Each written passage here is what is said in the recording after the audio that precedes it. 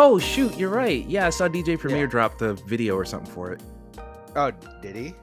Yeah, well, not like specifically commemorating the day, but it just happened to line up. He put out like a small little like couple tracks for the anniversary of hip hop, and he put out a video today for the track that had Remy Ma and Rhapsody on it. So Oh. I haven't seen it yet, but I'm sure it's good. I like that song. But yeah. Who decided that? Who Who That decided Remy on Ma Remy and Ma? Rhapsody. I mean, yes, but also like the greater hip hop. Oh, like day. anniversary day. Who was like, yes, it is. I Today mean, who is I hip don't know hop. I don't know who decides any of this shit. I don't know. When's Leif Erikson Day? Like, come on. I don't know. I'm sure whoever thought to write it down first is probably the one. Probably not Yeah. the actual day, but at It's this like- point. It's like, oh hey, this will be the day I think that hip hop should be commemorated and celebrated and enjoyed. Exactly. Apparently, I could probably just like literally look it up. I'm sure. Look it up to see who. Oh! Oh, wow. Oh! Okay. Hey, Hello. wild Sonya appeared. Hey, you haven't even got started yet. Oh, sorry. No, this is good. I didn't. It's all No, I good. knew you had the Yeah, your condo show. I was gonna go look at a condo, but they sold it this morning, so I'm like, screw Ah. them, damn it! Like, because the housing market's going to hell, so like it's Mm-hmm. good for the little guys like me trying to find a place. Yeah, Oh, God. you gotta get some Whew. some of that Canadian justice. Oh yeah. Canadian justice. That sounds like a lit show. Right? Actually, Sonia, next meeting you're in, pitch that. Canadian Pitch justice. Canadian It's justice. just about It's just a lot of stern talking and weapons and holsters. Well, you can put it on like you can have it in Calgary, like have like the Cowboys, like the Canadian Cowboys. yes. Brett would absolutely do it. You know, Bret Hart would absolutely do it. He would be like, "Wait, I get to show up in jeans and Russell? Yeah, I'll do that." Can I slander Goldberg in this? Exactly. Can I talk shit about Bill Goldberg? Okay, yeah, I'll Sure. do it. It's like a win-win to me. Mm. Bingo, bango. Well, that suddenly reminds me Well, of WCW when I was a kid was like the no name brand of wrestling to my grandmother. So Wow. my grandma knew I liked wrestling, but the only merchandise that was available at the local store was all WCW. So she would always buy me WCW stuff, even though I was like, I have no idea who this big crazy guy is. And so, like, I remember that specifically because she got me a Goldberg shirt, and I had no idea who he was. Grandma, who is this white man? Like- That's just you can say that about all the WCW stuff. Who's this white man? Well, the only reason I watched that's true. WCW as a kid was because I had a crush on Alex Wright. So I'd always like at the start of each match, I'd check who's coming out, and they'd be like, "Okay, he's not wrestling. I can go back to Raw." I'll do The it. real war. That the real will do Monday it. War. Welcome to the thing. This is a show where we just kind of shoot the shit. Again, my name is T.L. Foster. I'm joined by Jarrett, by Emmett, and this time by Sonya, who you guys may know from the other podcast on this feed. Yeah, and from Live from the and Morehouse. from KFC eating right now. We're celebrating. Oh, I what's mean- up? We're celebrating You may have seen my. Sonya at the KFC. We're having a celebration for my sister because it's her birthday tomorrow, and it was our parents' anniversary yesterday. So yeah, so it's a 4 days of eating basically. Yeah, shout out. Happy birthday, Carrie. Shout out to your parents' anniversary. Yeah, it's funny. I like teasing them because it's their 37th wedding anniversary, and I'm 37 in December. So I like teasing them. Boy, howdy.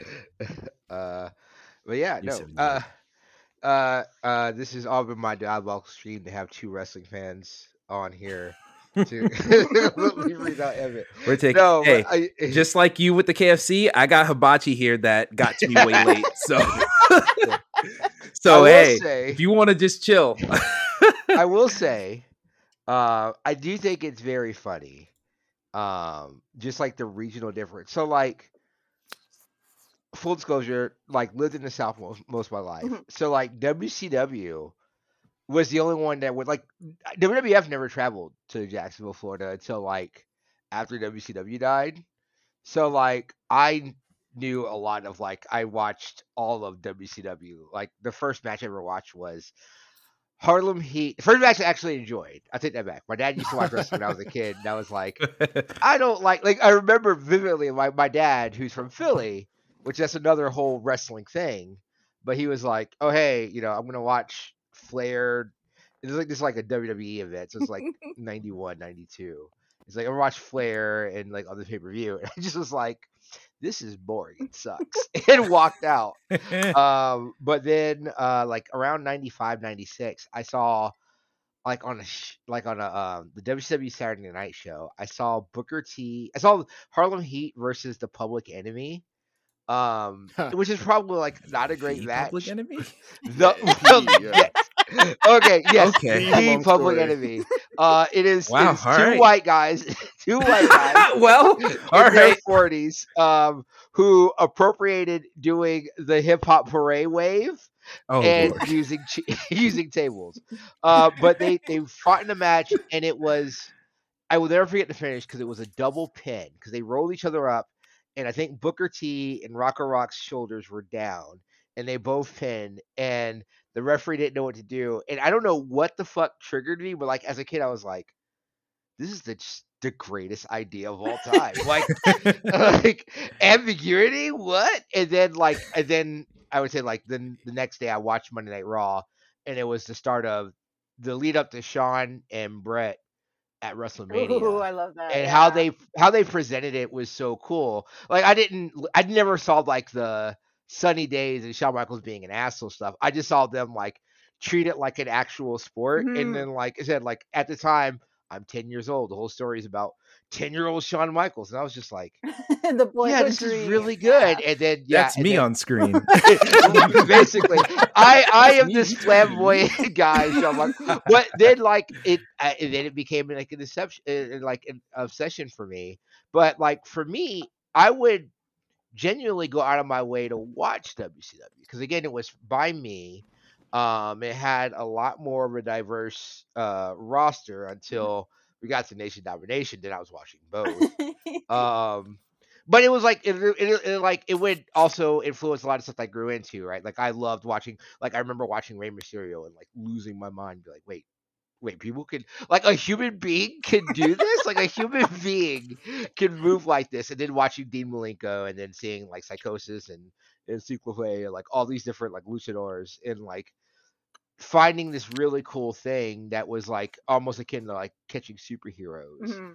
And then like the big heavyweights would come on, and I would turn it off, like because it would be like I don't care. But then, like I said, in WCW, the WWE got smaller, and then I became that. So like it's always weird to me when people are like, oh, that was like the right version. Where I was just like, well, to me, it's like Pepsi and Coke. Like they're both like, and like some days I like Pepsi, some days I like Well, Coke. and sometimes you have a preference for one, and like that was me Yeah. growing up, just because like I was a hardcore Nintendo fan until BioShock tempted me over to Xbox, and then Batman tempted me over to PS4. And so I am loyal to the things I love. So for example, I was a hardcore Bret Hart mark my whole life, and then I became a hardcore Shawn Michaels mark my whole life. And them battling together was like basically my end game. Like that was like my Avengers as a child. And that event at WrestleMania, I don't like. I remember people talking about it being an hour long, but like even watching it now, I'm just like, man, this is beautiful. Like when as a kid, I wasn't really into the Real technical tears. sides. You know what I mean? Like Hmm. I wasn't into that side, but I just knew something important was happening. Basically, it was like I don't know, it was like a Muhammad Ali fight or something. I feel like that's a lot of the myth of Bret Hart. Like a lot of people, because Bret's stardom, like he wasn't a star for very long Right. in both places he went for unfortunate reasons.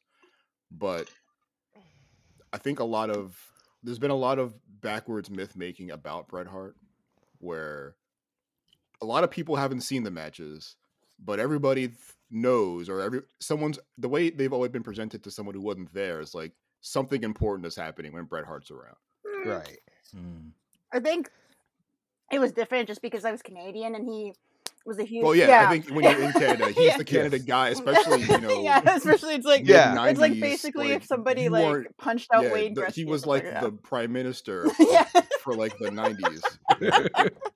Like basically when he shows up in anything in Canada, people are freaking out. Like there's this thing in the Native community that we don't like, where some Native leaders will adopt white guys and bring them into the community, and on the whole, we all hate that, except for when it was Bret Hart and everybody universally accepted it. And I think because it was the Blackfoot who accepted him and adopted him because he's from Alberta.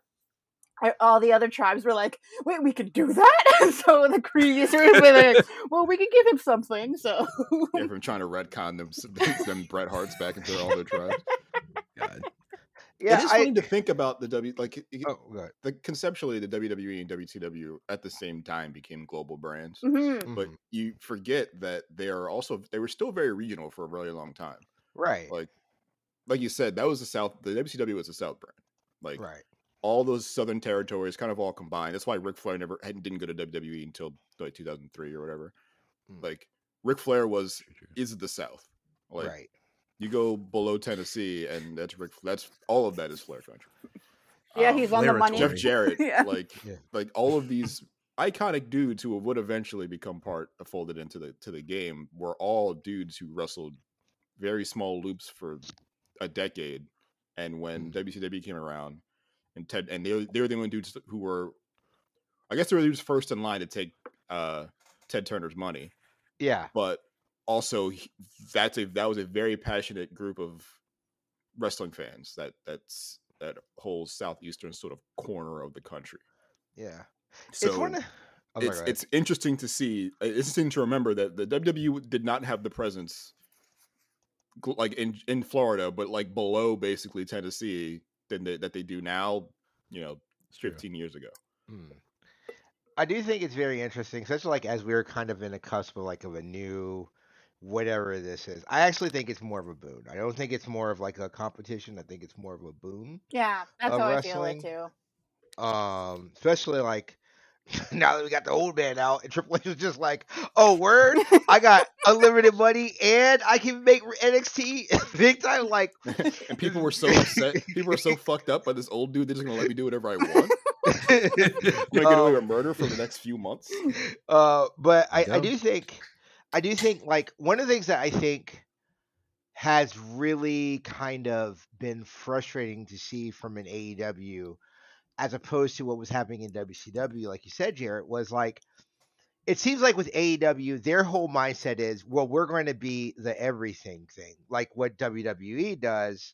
And like, when you're trying to build like a war or something different, I think stylistically changing stuff is very important, right? And like all AEW, like from a complete granular part, to me, it feels like a more insular, gritty version of WWE instead of being like a wholly different thing. And like that's what was really cool about the territories, and then about watching WCW versus WWE. It wasn't just that WCW and WWE were doing like competitive shows and doing all. It was like if you're watching WCW for a good part of the 90s, you were watching wrestling that wasn't on the WWE. You were watching competitive luchador match. You're watching, these British wrestling. That's for sure Vince never thought about or cared about, right? Like, so you're seeing people like Dave Taylor and Steven Regal, and then you're seeing Bobby Eaton. You're seeing like these Southern tag teams where Vince, like I said, Vince like big guys, and like I said, like the stuff that would put me away from watching WCW was when they would wrestle a Vince match. Like, I think Hogan is a better wrestler than he has any credit to ever be, because I've seen his stuff in Japan, but I'm not trying to watch a fucking Hulk Hogan match at any age. Like, I never rocked with Hulk Hogan from a kid to an adult, right? So like, you were on the money for that. Yeah, like Hulk Hogan was a white kid's hero, like that, because I never met anybody who liked Hulk Hogan that was non-white. Like everybody fucks with Macho Man, and like, yeah, I feel like Macho Man was like the non-white Hulk Hogan. Yeah, like we all for some reason, I don't know why. Yeah, everybody loved him. I wouldn't But see that much. everybody who wasn't white folk with Macho Man. And I Yeah. couldn't tell you why. I guess we all had the same intuition. We were like when we were Yeah. teenagers. Yeah. I mean, look, which one of them went on Arsenio Hall? True. You I know, literally like, watched right. that clip right before this. Great timing. Or which Yeah. one hawked Slim Jims? It wasn't Hulk Hogan. You know what? Hulk Hogan was on the Breakfast Club, which is was. probably Well, worse. that's even worse. Yeah. Especially now. I guess that's a perfect place. That's a perfect place to start where this show is going to go. Yeah, because So we're going to fucked up that we had like 24 good hours. I think the Breakfast Club was over. Like over. Wait, it's not over? It's No, not over. It was a Lee's marketing ploy. They wanted people to be like, "Oh, we missed the breakfast." Like, nah, get that God shit damn out of They here. were trying to get the Jesus and Mero wave of like morning, and that was not the case. Yeah, we were celebrating. It's But like that. Angela was Lee's really happy. leaving in the fall for her own show on Yeah. iHeartRadio, but she's gonna still be on the show until like September. And to my knowledge, the show's just going to continue without her. Yeah, Which, like, removing Angela Lee doesn't remove the problem. And if anything, it leaves more space for more problems. I feel like the Breakfast Club, and I don't think a lot of people, maybe people have talked about this. Maybe I'm talking out my ass, but I feel like the Breakfast Club. There is a solid line from the Breakfast Club to where these Manosphere podcasts are. Yeah. Like, in their the presentation, line starts. yeah, exactly. In their presentation, how the conversations go, like the female hosts who they don't let say anything and have just like people on here talking reckless and wild. Like, it's such. It's so like Khalif Adams said yesterday, and I was like, yeah, that's sure. Not yesterday, but when it was announced, he was like, have the Breakfast Club actually done anything productive for us as a society? I'm like, no. Like, the only thing I loved about the Breakfast Club was that day when Jesus and Mero ran DJ Envy out the booth, which is the greatest moment in Breakfast Club history. Which is incredible because DJ Envy thought he was going to run them out the booth. Right. Yeah. And then he looked around and realized Charlamagne was not here to help, and Angela Lee didn't even know this was happening. So it was just DJ Envy versus the two of them, and he didn't want anything to do with that. It turned out. Not so much envy after all. Yeah. That's What a one thing I weird did show. notice. Yeah. It is a weird show because like when people in the 24 hours where it was over, people were like, oh, share your favorite clips of the show and everything. And every favorite clip was like some ignorant shit. Like it was like the Ray J clip where he threatened to kill Fabulous. Yeah. It was like the out of pocket question from Charlamagne, the logic about his sisters, which I'm not going to go into, but like very like, why would you say that? Why would you do that? And it's funny in the moment. It's funny. It's like a 15-minute thing, but then you think about it, you're like, y'all have a whole show for years where y'all just act like this. What the hell have we been doing?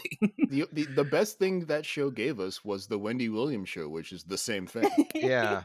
Yeah. Like all it is Basically. just ignorant nonsense on your drive time commute. Like there's nothing good, and it was your not even a drive time show anymore. Like it's kind of just like 10 o'clock to like the middle of the day because that's when rappers want to show up, and and they know that they don't have to catch you on the radio. They catch you with the clips on YouTube or whatever. Like there's way more ways to get these things in front of you and way more ways for you to then disseminate those things. And that became like the goal to create these moments, which is why you let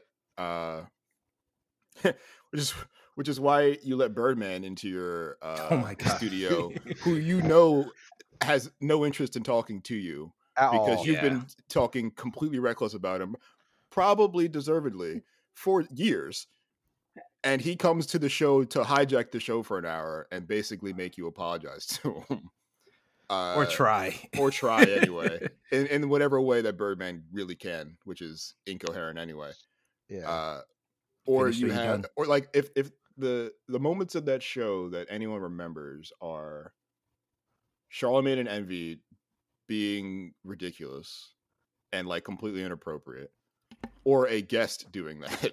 Like it's not like they ask really good questions and like you really get inside the mind of this new you really opened up this guest and like we really now this person leads, we know something interesting about them or something we didn't know before, which is sometimes true, but like no one like that's not what anyone's here for, and you forget all those moments because they're shadowed by all the other moments.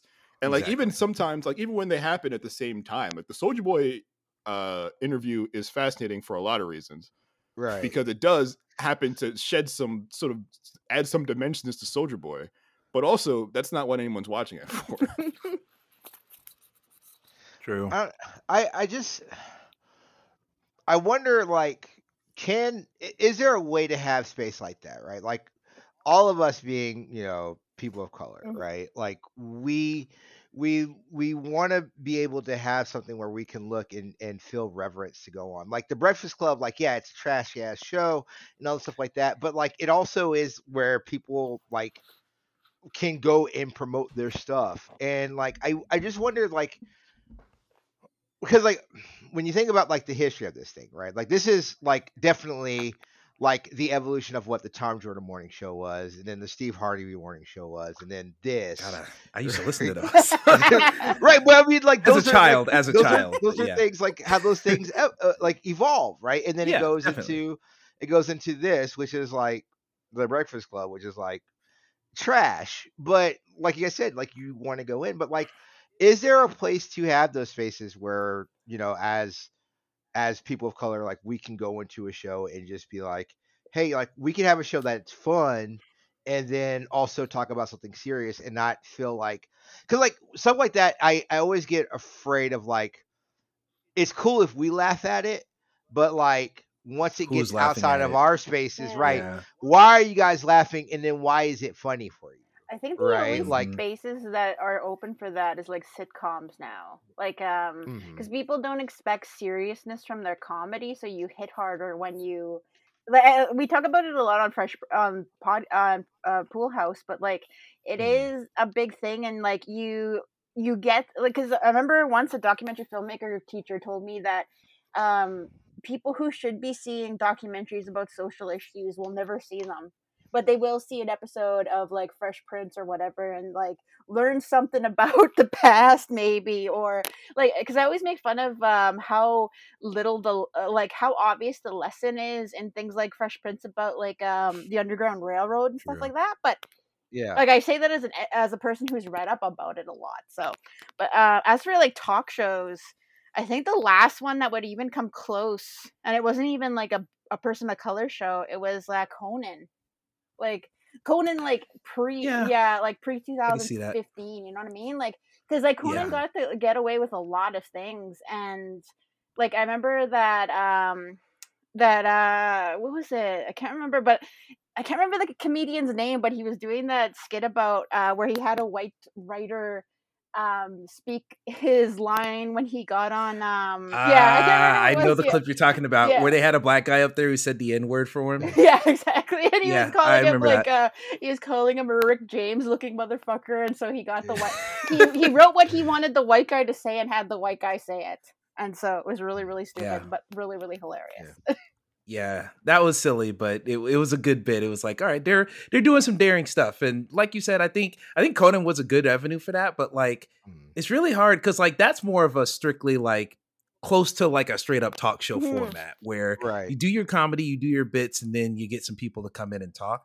Where the Breakfast Club was more or less like how I've been describing podcasts to people forever. It's just the radio without the songs and the ads. Mhm. Like that's all Mhm. a podcast is. So when it comes to the Breakfast Club, it's hard to emulate something like that and make it healthy because so many of the people who feel like they are up to the challenge or up to the task or just want to be like the beacon of the culture or whatever, a lot of those people have too much hubris, too much ego, and are not the ones like someone similar is a Joe Button. We could talk about Joe Button forever. I don't Yeah. really feel like it, but like Yeah. Homeboy is on some other stuff. I don't really like as a Slaughterhouse fan. I got my Rise and Fall of Slaughterhouse shirt out the car today. So like I used to like listen to his music a lot, but like him as a person when he talks, I don't know Yeah. about that. So like, folks like him, Jesus and Mero would have been a great one because it felt like they were a perfect blend of we'll make fun of all of this stuff and we'll crack jokes and everything. But at the same time, we know what's actually up. We know what's actually like a healthy thing to say or talk about or do. Mhm. So they felt like it was perfect for it. So it's a shame to see them gone. But they had such a wide impact that I'm sure there's going to be another one out there. There's way too many Charlemagne the Gods for people to like want that in their media, but I think there's so few people that strike that tone of like a Desus and Mero to where I think people are going to be searching for that a little bit more. Yeah, I think the other thing, and Desus and Mero kind of or an attempt to tell the story of just everyday normal shit through a particular sort of lens or particular pair of lenses. Because it's not like they were. I mean, when they started, they were kind of just talking to like figures in rap or figures in like black culture, but that they expanded to superstars like actors and musicians and politicians pretty quickly. After Showtime show after that first year at Vice, they really kind of blew up because they had a mainstream appeal because they were talking or had a willingness to enter the mainstream. Whereas I don't know that the Breakfast Club wants to do that. They do that, every election year. They'll pull some politicians in or whatever. But how often are they talking to like Ben Stiller or whatever? Not that they should, but like it's not that people Duplex 2, everybody go watch it. People aren't thinking about the Breakfast Club and then thinking about how that overlays with Hollywood necessarily, unless it's a particular black star of Hollywood. I think they wanted to live in a particular corner. And I think part of why the Breakfast Club is successful is because it was messy.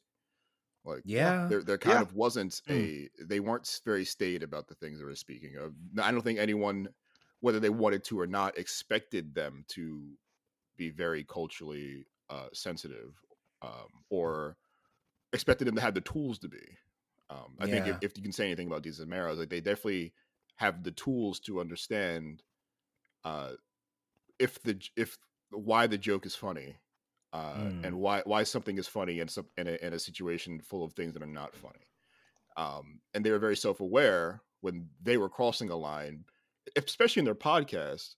They kind of made it a meme when they were crossing a line. Like they would turn an alarm off and realize that they were crossing a line, and that was kind of a signal to everybody else to know that we are wilding. We're sorry. You know who we are. We said this thing. We're gonna laugh for the next 5 seconds, and we're gonna move on. Whereas you can't expect, or someone like Charlemagne hasn't earned the trust of a community that is marginalized enough to sort of let him get away with things like that. Right. Yeah. And I don't know that we have those people who can do that and also be funny and entertaining at the same time. Like, I was thinking about this today because I think a lot of people, they're especially, I want to say, turn like around right after like 2010s when like podcasting began to be democratized and anyone with a microphone could just get on the phone this talk about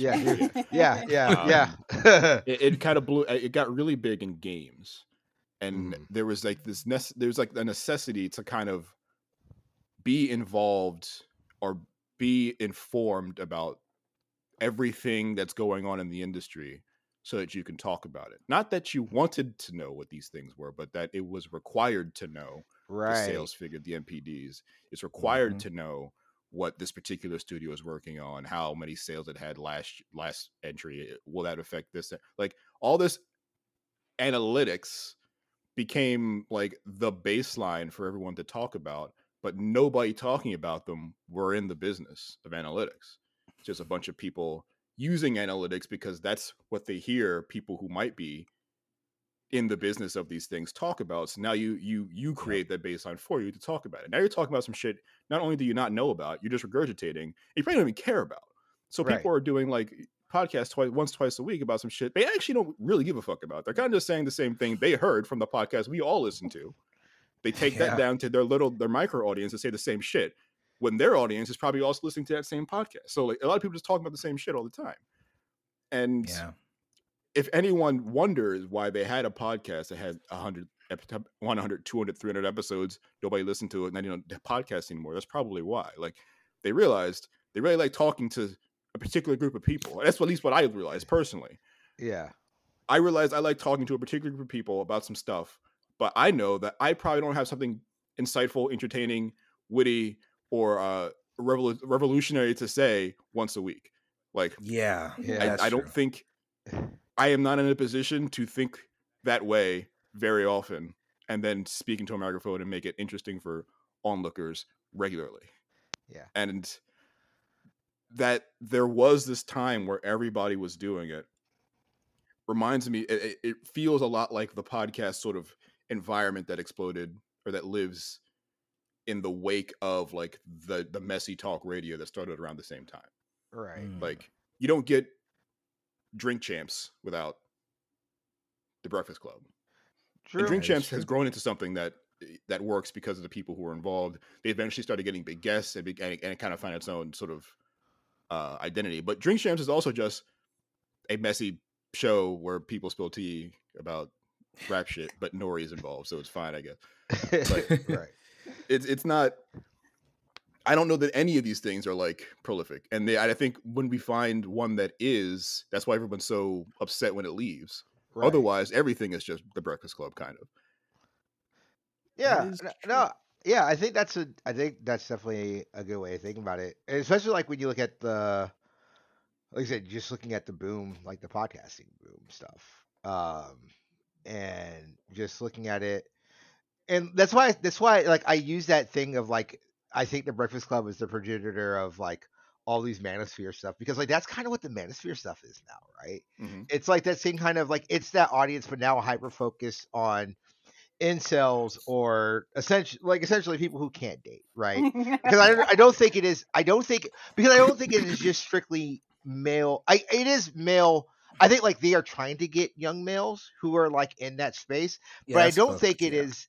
I don't think that is their complete target audience. I also think they are aiming to get women who have low self esteem, because like that's why they bring a lot of those women on the show, and they're like, well, this is what an ideal woman is, and this is what a bad woman is, and then they do the over talk over and all that BS. But I think like these like when you said that like of just like people just trying to find a thing to do, and like I've gotten to like this weird hole of like watching a lot of debate stuff that's like been on Twitch and Okay. YouTube and everything like that. Like Shark 30, shout out.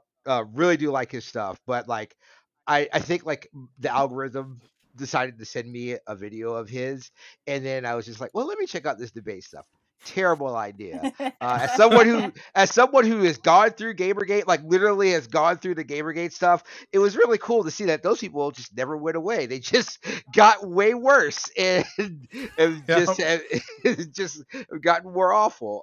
No solutions, just pestilence. It's literally what it is. But like when I was watching this stuff, it just dawned on to me. Like I have quit doing the general podcasting stuff. There's a reason why like the first video game podcast I did after doing like a podcast for like a couple months was just P&B. And when I told Dylan originally, because he was like, oh hey, we should do more video game podcast stuff, I literally said I don't want to talk about video games. There's nothing to me boring than being like, here's the latest release, because I'm not going to play every game. Like I like just having a conversation, right? It's the reason why I like doing these kinds of shows, because I think the conversation is the more important thing. But like when I look at these other shows, like when I look at the stuff that has branched off from where the Breakfast Club is kind of set, like these kind of, structures and everything like that, and as they've moved on to the manosphere and everything like that, like I just look at it as just like at some point we have to figure out where we look at something and just decide to do like the Simpsons thing of just don't look. And I say that because I don't think the Breakfast Club and I don't think the Manosphere stuff, and this is why I think they correlate, I don't think they're as big as we would like to say. I think a lot of their audience are people who are like, yo, this shit is crazy. Look how funny this is. And I think ironic views are views still, and I think Yeah. like that's the bigger issue. We have to get to the point where we're just like, hey, this sucks, and I never want to engage with this. Like I didn't know who Andrew Tate was 2 weeks ago. I know way too much about Andrew Tate now. So Why like, is that the same timeline that I have?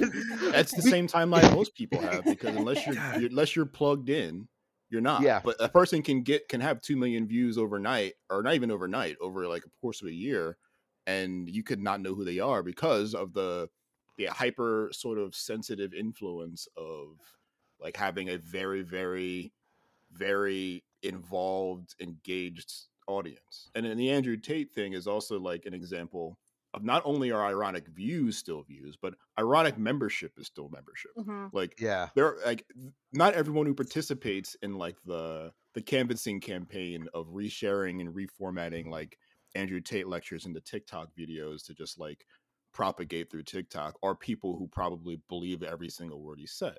But they get on board because there's a pay incentive to do so, because TikTok, if you're a heavy user and you have lots of, you have a pretty decent member, like subscriber and view count, you can get paid, you can get monetized that way. True. So cynically, there's just a money incentive to be part of the outrage machine.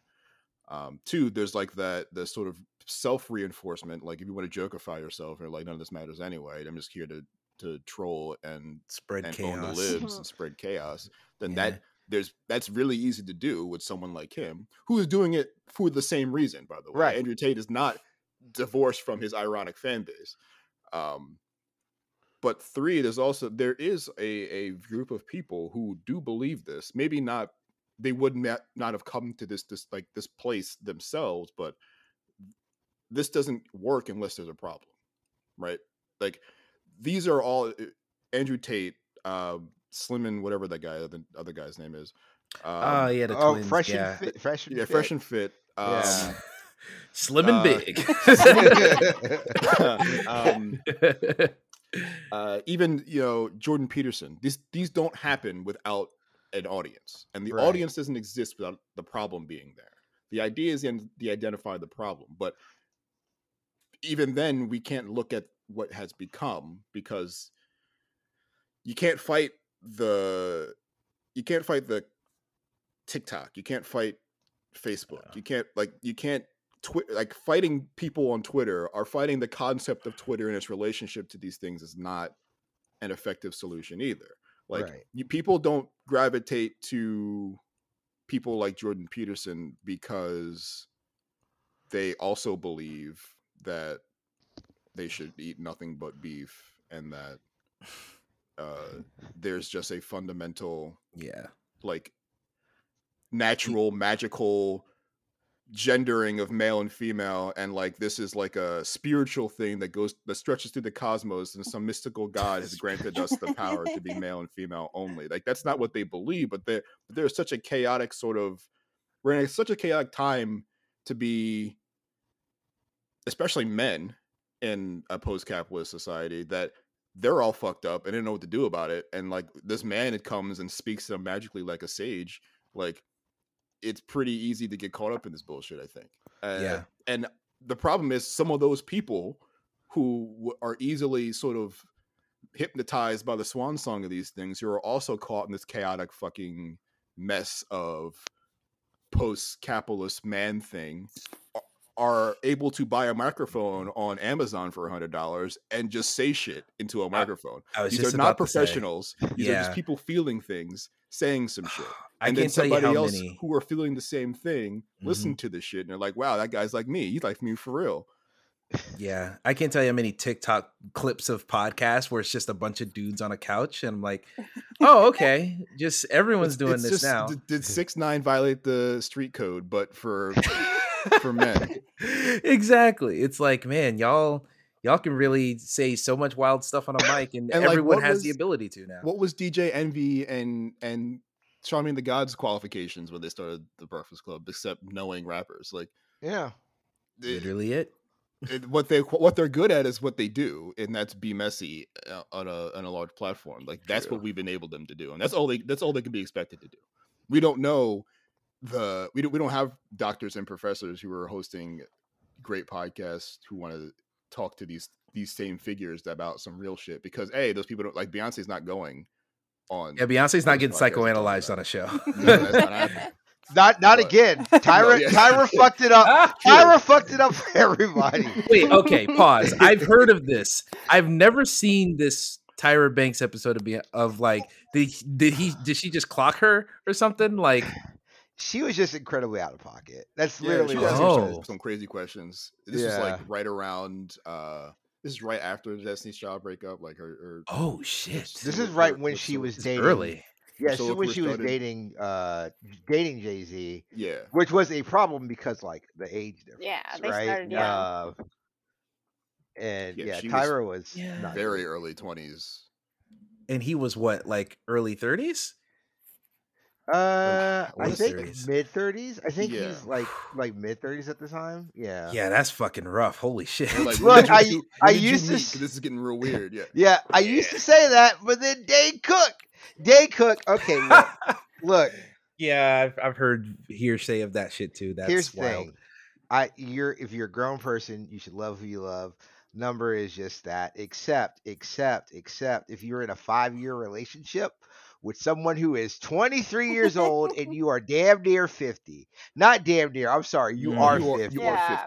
50. Yeah. Because have you guys Or- dated young? Because I dated somebody who was in their early 20s.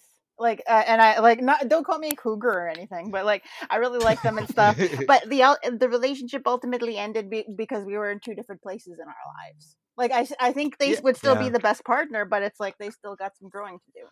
And so Yeah. I could never understand. Well, I know exactly why Dane Cook is dating that girl. So but Yes, yeah, sometimes yes, age is not a number, but sometimes it's obvious when there's a huge red flag. So, and this is a huge And red flag. it makes you wonder, like, because they met when she was 15. Yeah. The one Yeah. on the Christ. Yeah. Where the fuck did you meet each other? At a Like- game night he hosted at his house. That's crazy. Yeah. Nah. I'm Which not means that meeting a teenager for the first time in my house. Which means that he knows her parents. So like No. the wild thing about that is he has to know her parents and be friendly enough because like here's my thing. I will be 36 at the end of this month. I have not willingly hung out with someone under the age of 23 for at least 10 years now. Man. You have to have known their parents to then have been like, here's this 15-year-old. Also, like you said, Sonya, like I have a very strict like 8 years. I can't do 8 years forward, 8 years back. And the reason being that's so much of a gap. Like once we get past 8, for me, there's things that I've grown up with that are seminal to me and my beliefs and where I'm at in my station in life. Once I get past that, we may not have the same ideas and likes. So like it's a mental thing for me. I can't go past Well, that. it's a mental and both an age thing for me because as I've been on Bumble for the last few months, the guys my age and above tend to be a bunch of racist conservative assholes who are like, I don't see my kids because my ex-wife doesn't want me to see them. Yeah, you know, like that kind of stuff. And so I started dating like one boyfriend I have is like he's like 27 and like the only not the only reason I dated him, but like he is very well versed in like wokeness and the like. So it's like it's not a horrible like I feel like I'm betraying my race to date this guy. So it's just like, but it's such a weird thing because like yes, it is weird to date somebody younger, but sometimes you can get on as long as you're like both aware and both in similar like life situations, I reckon. But like we're not talking about those types of relationships. We're talking about Dane Cook meeting a 15-year-old and waiting until she turned 13 or 18 to suddenly fall in love with her. Well, and so that's the thing that's I think worse. Like you dating a 27-year-old, I don't think that's a bigger problem just because of like the relative like how close you guys still are relatively in age. This she could have been his daughter. Yeah. Which is which fucks with me now because I have a niece who is 1 and I'm just like I don't what? Like it's yeah, how does that even work? Like I don't. I think there is no way. That's not true. I was gonna say there's no way you can just meet a 15-year-old otherwise, like outside of just invite him to your house. But that's at almost 50. There's no way you can just meet a like what are you doing? Because at my age, I can't imagine meeting someone that young. Yeah. Like I don't do anything that would put me in a position to meet someone that young. I think. Okay, let me make sure. Am I the youngest one here? Yes. I'm like 27. Yeah. Okay. Yeah. So I am the only person who in any recent year has been in a situation where I can just run into a teenager. Well, I do a lot of because school talk, yeah. so like I do run into Oh, okay, well. teenagers, but like I think they're the most of them are on the good, all right. Because I remember once I was talking to a group of kids about self-esteem, and I was talking to the girls specifically because there's more girls in this class than boys. I'm like, you know, like when guys can be groomers, like, do you guys know what that is? And like they said no, Yeah. and I'm like, well, it's like with Drake messaging that girl from Stranger Things, I miss you, Yeah. and all the girls were like, ew, like they got that immediately, and like the boys were like, I don't get it, what's so wrong with telling her he misses her, and all the girls just like whip their head back in just to look at them like, oh, you like asshole. So I think the kids are all right, like they Yeah, I'm about to understand say, grooming. Yeah. kids are all right. I'm always down for some Aubrey slander. Oh, I'm always down for some Aubrey. But it was so Hate that funny. man. It was like, I think Dane Cook's Waiting came out in 2005. Yeah. Wait, His was that fiancé- movie about that? It was no his No. no, but he was a like a line cook in that movie. Yeah, he's Oh, like okay. But another angle in that movie is that there's one of the greeters is like 17 or something, and I think there's like a B or C plot where like where they're waiting for he is her. like what's going on with the 17-year-old. yeah. Hilarious. But also his fiance would have been 6 when that movie came out, oh, which is super weird. Christ.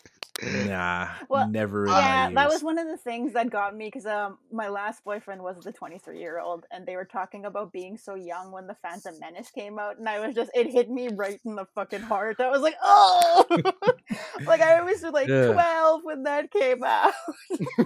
Jesus. Fuck. Ugh. Yeah, well, it's just I think it's but I do think like it's a very weird. I think you're right about this one because I think it is a very weird power thing, and it's like this thing of like, this is how I show dominance in a relationship. I have this very young woman who doesn't know what she's thinking about, right?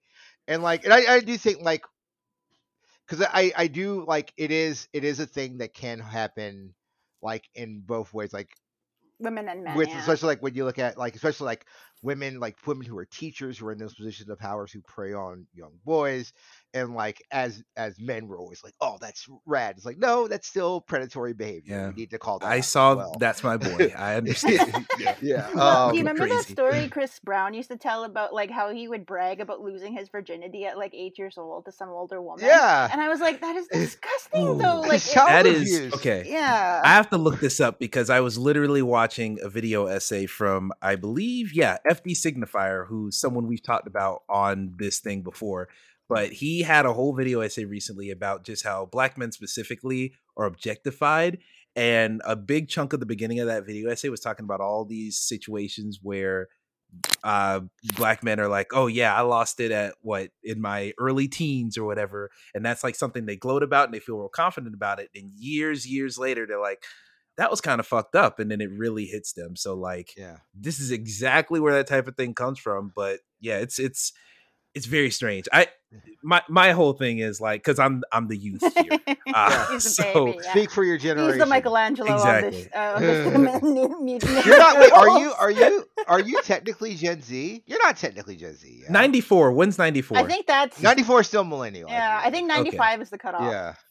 Okay, in that case, I'm just barely there. But my whole thing was, it gets weird for me because I have always been, from a fairly early age, like pretty much right around after graduation of high school, I was very hypersensitive to like, I'm not trying to hang out with anybody under a certain age. Like, I'm not trying to associate. I don't want any complications there. I'm a good boy, whatever.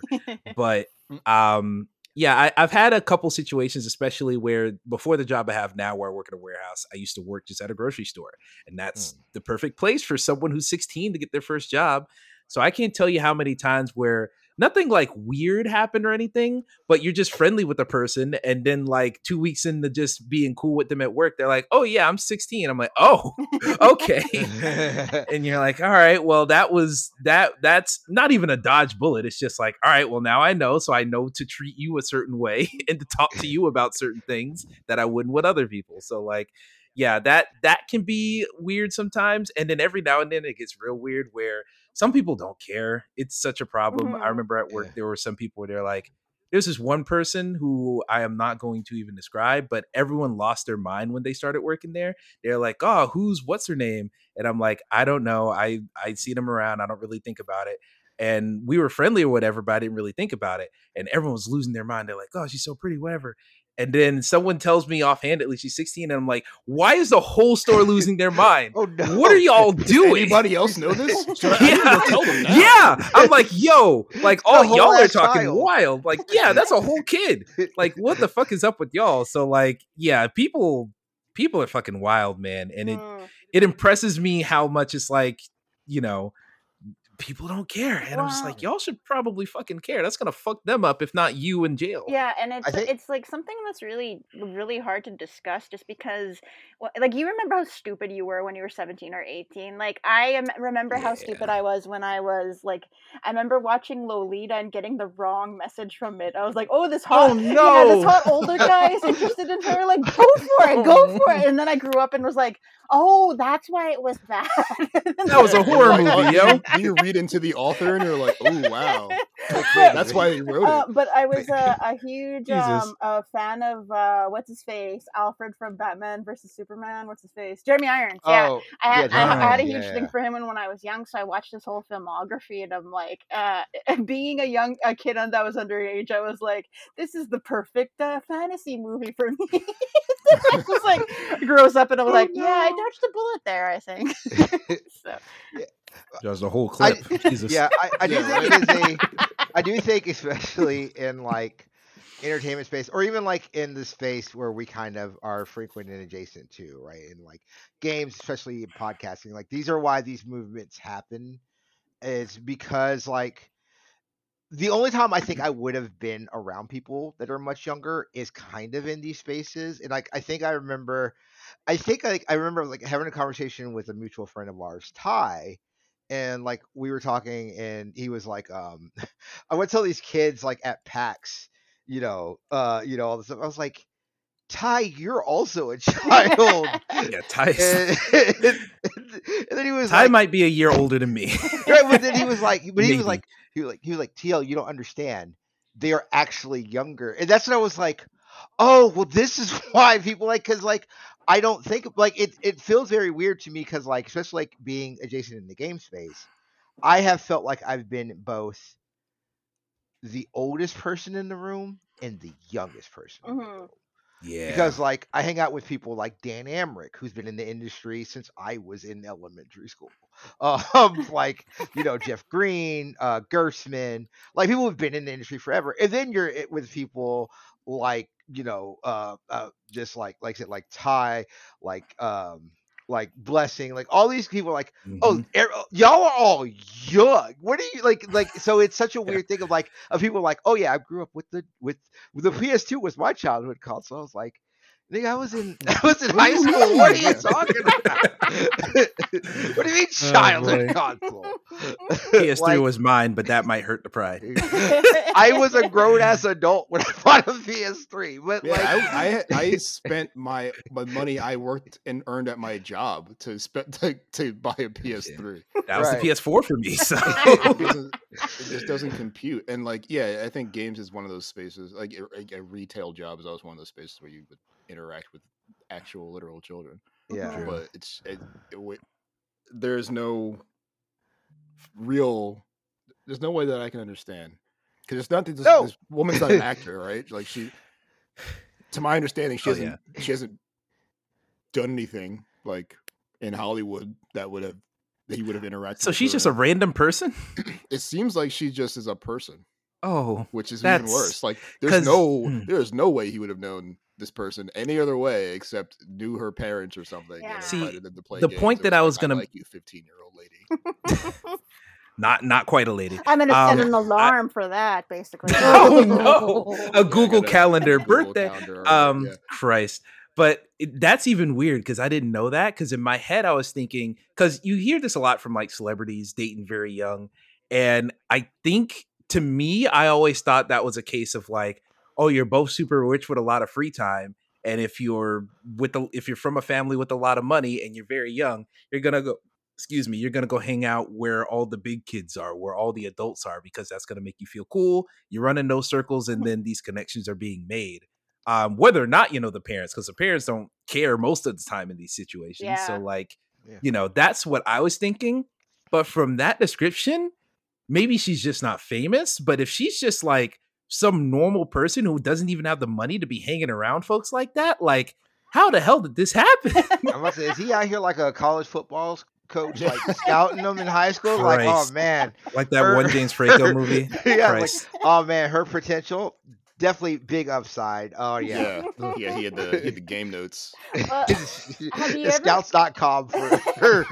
Oh no. Well, have you guys ever heard of like? Well, you probably heard of like Natalie Portman's like background when she was a young actress and how like there was Yeah. countdowns to when she was going to turn 18, and Moby Yeah. was claiming to Yeah. to have dated her, and this whole thing because like I don't know if you've ever seen Leon the Professional, but she plays this girl who is supposed to be in love with like this 40-year-old man, and her parents and Jean Reno, who played Leon, were like, okay, we're gonna play it that he's actually like some sort of brother figure to her rather than lover. And so like, and her parents were like, thank you. Like, I'm glad people Yeah. have parents like that, but it seems to be an exception, not the rule. Yeah. And I think that's one of those movies that I feel like is something that people also kind of got the wrong impression of, despite their understanding. Yeah, and I'm just like, Yeah. yeah. Like Gary Oldman, John Reno, like Natalie Portman, all recognize that was not their intention. Mhm. Right. But I think there's only so much you can do when the director and the editing is trying to make it that intention. Yeah. Because if you watch that movie looking for how does this movie stay true to the original script's concept of this relationship, Mhm. it does in ways that are uncomfortable. Exactly. And I think a lot of I think millennials are really bad at recognizing these things sometimes, that maybe you grew up on some weird shit. Yeah. Like, Yeah. like your Yeah. fetishization of Wednesday Addams is weird because she was 13. Yes. Yeah. Like, Yeah. I like Christina.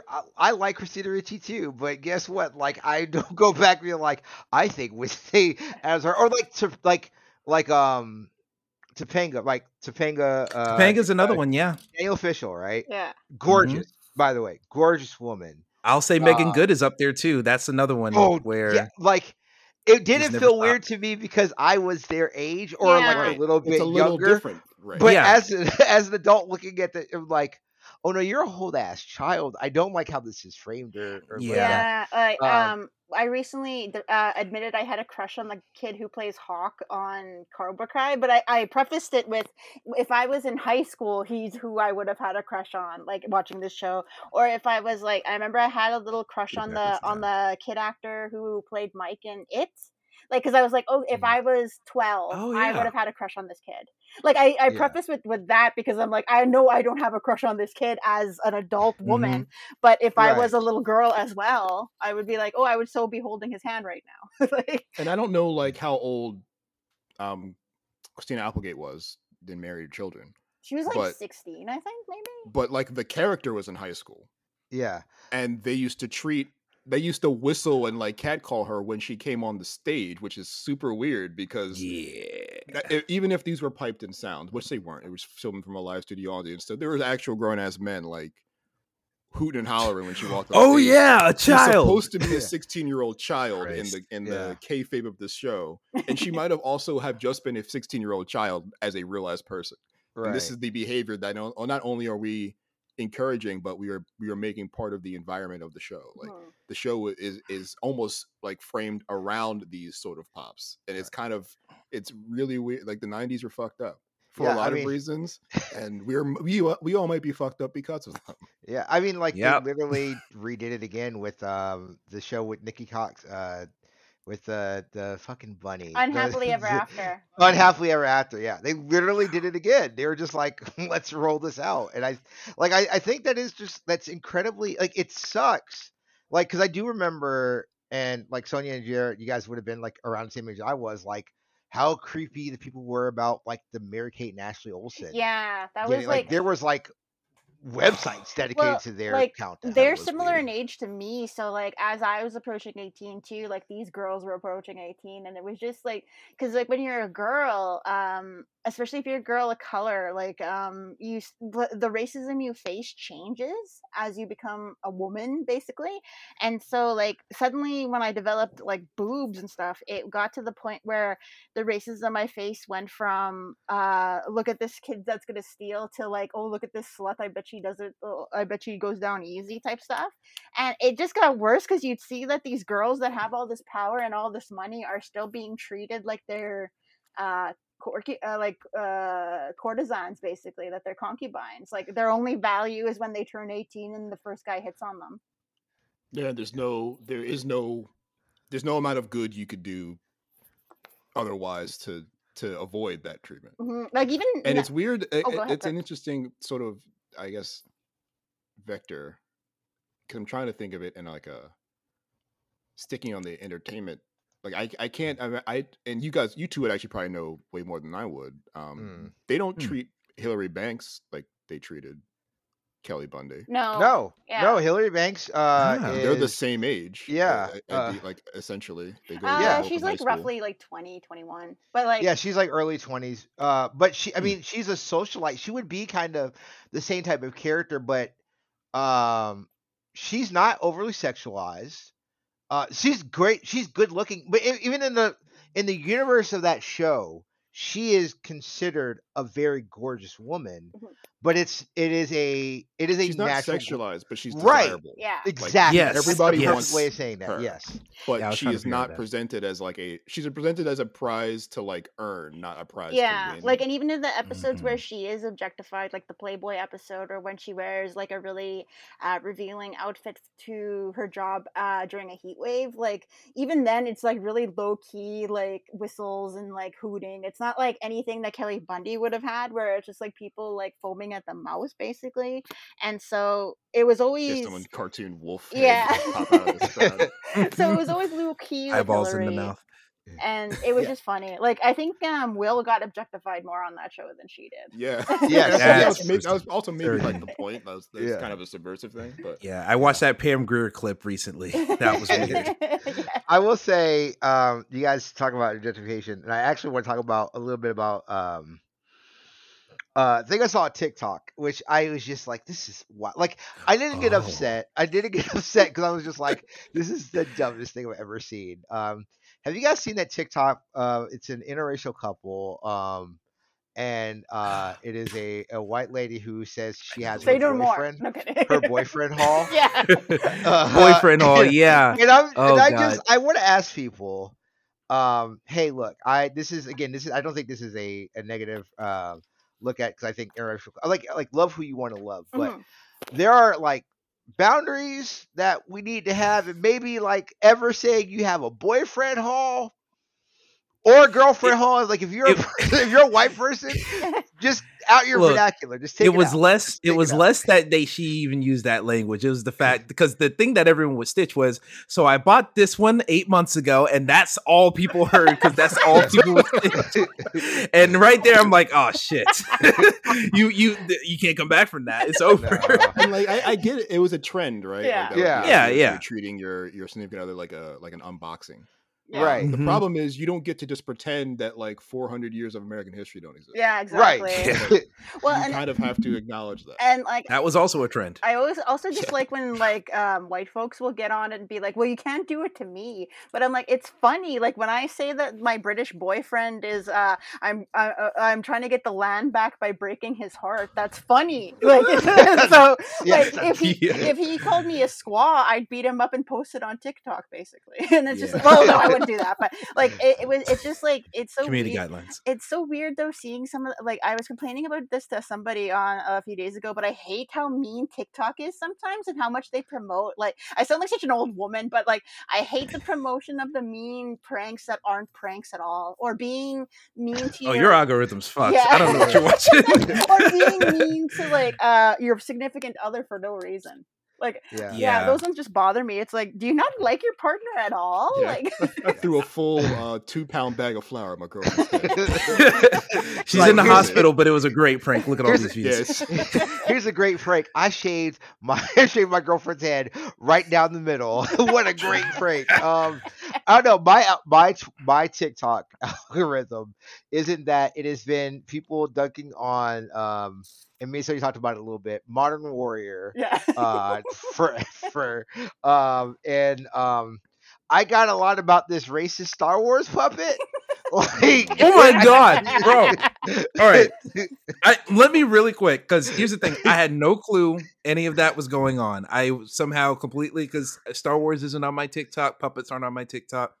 They weren't on mine until they were. Dude, I was watching a video essay about TikTok that Errant Signal, he's a great video essayist, he just put it out, and he was explaining how like TikTok will make like, because they have to curate every single little pocket of TikTok, and when there's a controversy like that controversy itself becomes a pocket of TikTok. It can be served to you. He told me about this whole thing in that essay, and I'm like, there's no fucking way that's real, where other puppets had to come out and be like, hey, we don't fuck with this puppet. So like, wait, don't puppets associate. are like characters on TikTok. Okay, so No, here's well, okay. yeah. Let me Explain. So I saw this. Like I said, I had never heard of this puppet before. So I just get on TikTok and like I literally For You page scroll up and I literally had somebody. It's like, I didn't realize that ball. No, it was somebody stitching like, this puppet was bad. Da, da, da. And I was like, well, what the fuck do you mean bad puppet? So I go see the video. It is like this puppet who is like denouncing Sesame Street because of like COVID lockdowns and was a January 6th truther and all this other stuff, where I was like, what the fuck is going on? So then there's like all these other switches of other puppets who have worked with this other puppets. Like, I used to work with this puppet. I don't work with him anymore. But like, not the as puppeteers. the human. Yeah, It is the puppet as the puppet. The puppet had to come on. So it's like if the comedy dog. Yes. If there were several other comedy dogs and they all like decided that we can't work with this one anymore. It's like if Crank Acres had to put out a PR statement. It's Yeah. hilarious. They should. Well, they yeah, run it that's down. It's like, yeah, they should. I also think of it like, it's so weird to me. Like, I think of like, when you look at those kind of aesthetics, like as a Muppet should just be genuinely fun. Kids look at Muppets and be like, oh yeah, this is a thing. And then for it to be like, I think that the election was stolen. Like, wait, no, hold on, you can't do that. Like there should be some off limit places that Muppets can't go. Yeah. Like, I will say, to be fair, a lot of this controversy was about the actual puppeteer of the puppet, and all of his beliefs were bad and awful. But it was just funny that instead of the puppeteers coming out and saying they denounced the puppeteer, the actual puppet spoke. So do you want to know why? Do you want to know why, though? I'm not sure they said it in the video. So we all worked in entertainment, games, film, television, like all worked in the entertainment industry. Normally, when people do something stupid, they'll do the notes app, or they'll apologize on camera, and it's a blanket apology that means nothing, and they're not actually sorry. When this happened, this is why they had to do it as puppets, not the puppeteer. The guy came with his puppet and did a 3-minute long TikTok apology video as the puppet, not apologizing. Oh! It was legitimately one of the weirdest moments of my life. The puppet was in character, but not really, because the puppeteer wasn't playing. The puppeteer felt the same way, so the puppeteer and the puppet became one at this particular time, and the puppet was now the puppeteer. Yes, and he was literally just he had Ric Flaired himself into being a puppet. The puppet literally was just like, I don't think that lockdown should have happened, and it was just like, what? He had his own Dabo moment. TikTok is bad, and the only people you should follow on TikTok is Prance. Prance does really great videos. Shout out to Prance. I love their whole group. I will say TikTok has a lot of problems. Yeah. Will I say it's overall bad? I don't know. I like a lot of the shit that I see on there, but goddamn, is it? I don't have a fucking- I only ever see I don't have one, so I only ever see Yeah. TikTok when something fucked up happens. Yeah. Yeah. And I recognize that is a bad measuring stick for whether TikTok is good or not. If all of them are willing to interact with is all the bad stuff. I know I'm part of the problem there. Well, I will say though, I need interracial couples to do two things. One is stop break that up. shit. No, I'm kidding. Don't do that shit. Do not treat the other person as property, especially if one of you are white. Just don't do it. Don't do it. Yeah. Turns out, white people, we love you.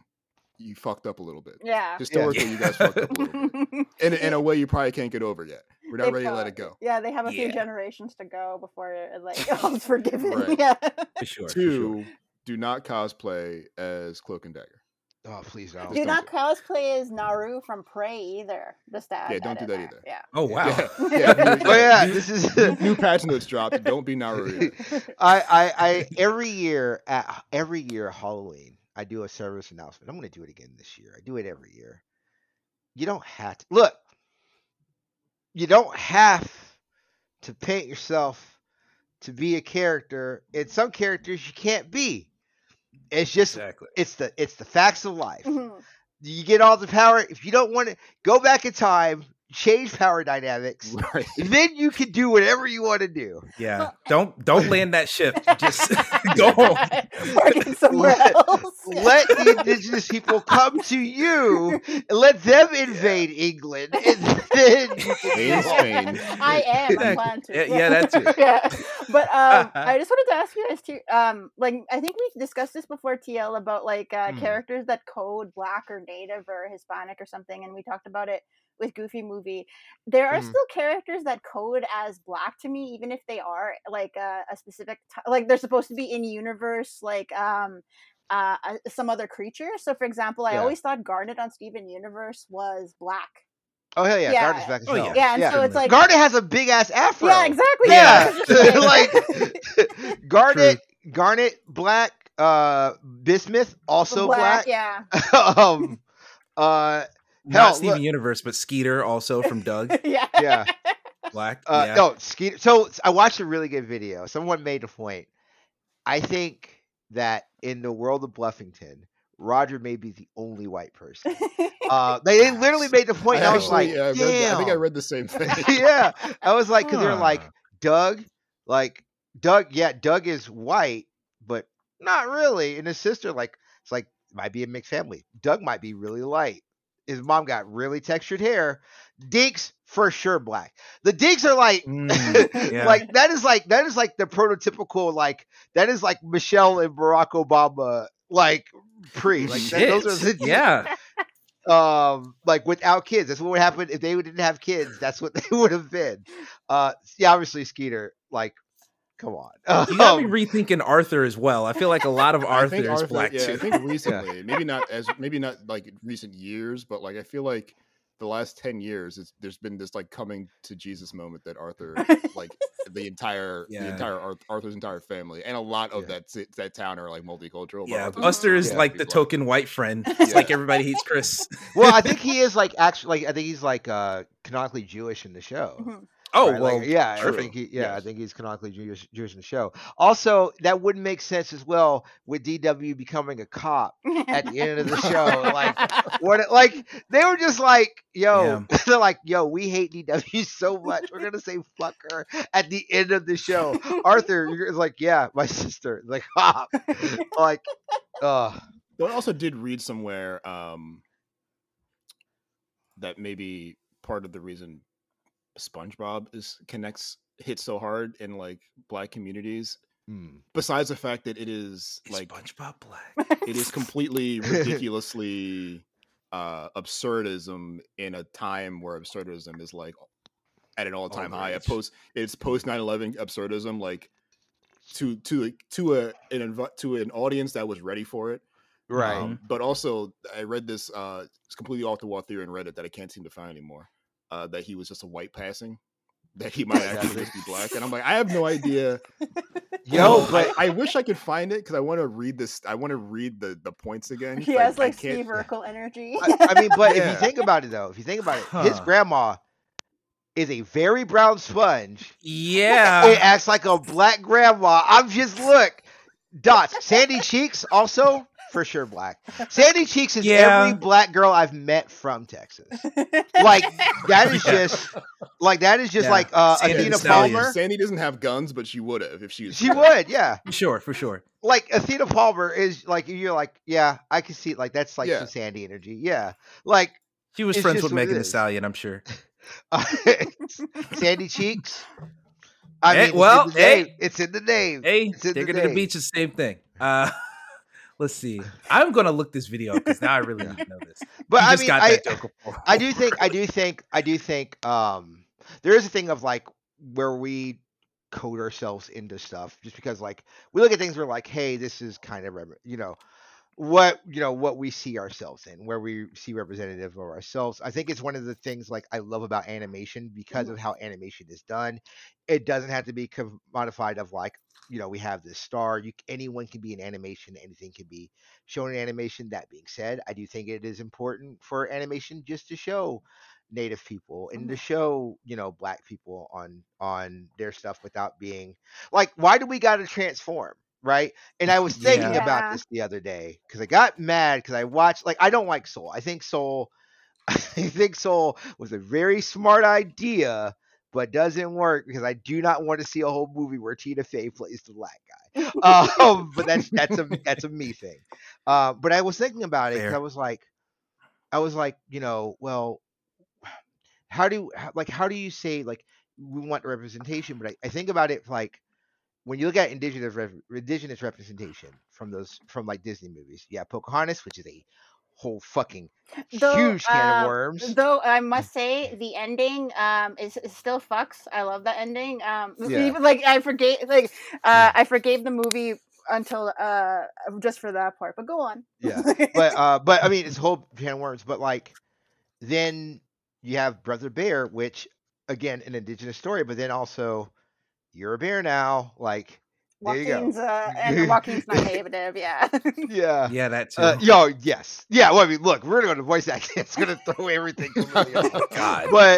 But I mean, like you look Heard at it for something like anybody? and like when you look at like, I think it's like it's very frustrating because you're like you want to glom on, but then you see characters that are just naturally and like I for sure believe the people of Goofy's type of like whatever that race is because they're not dogs, They're black people, kind yeah. of dogs, but they're black people, like they're black brown people. In every depiction of those shows they are either coded black or they're coded Arab.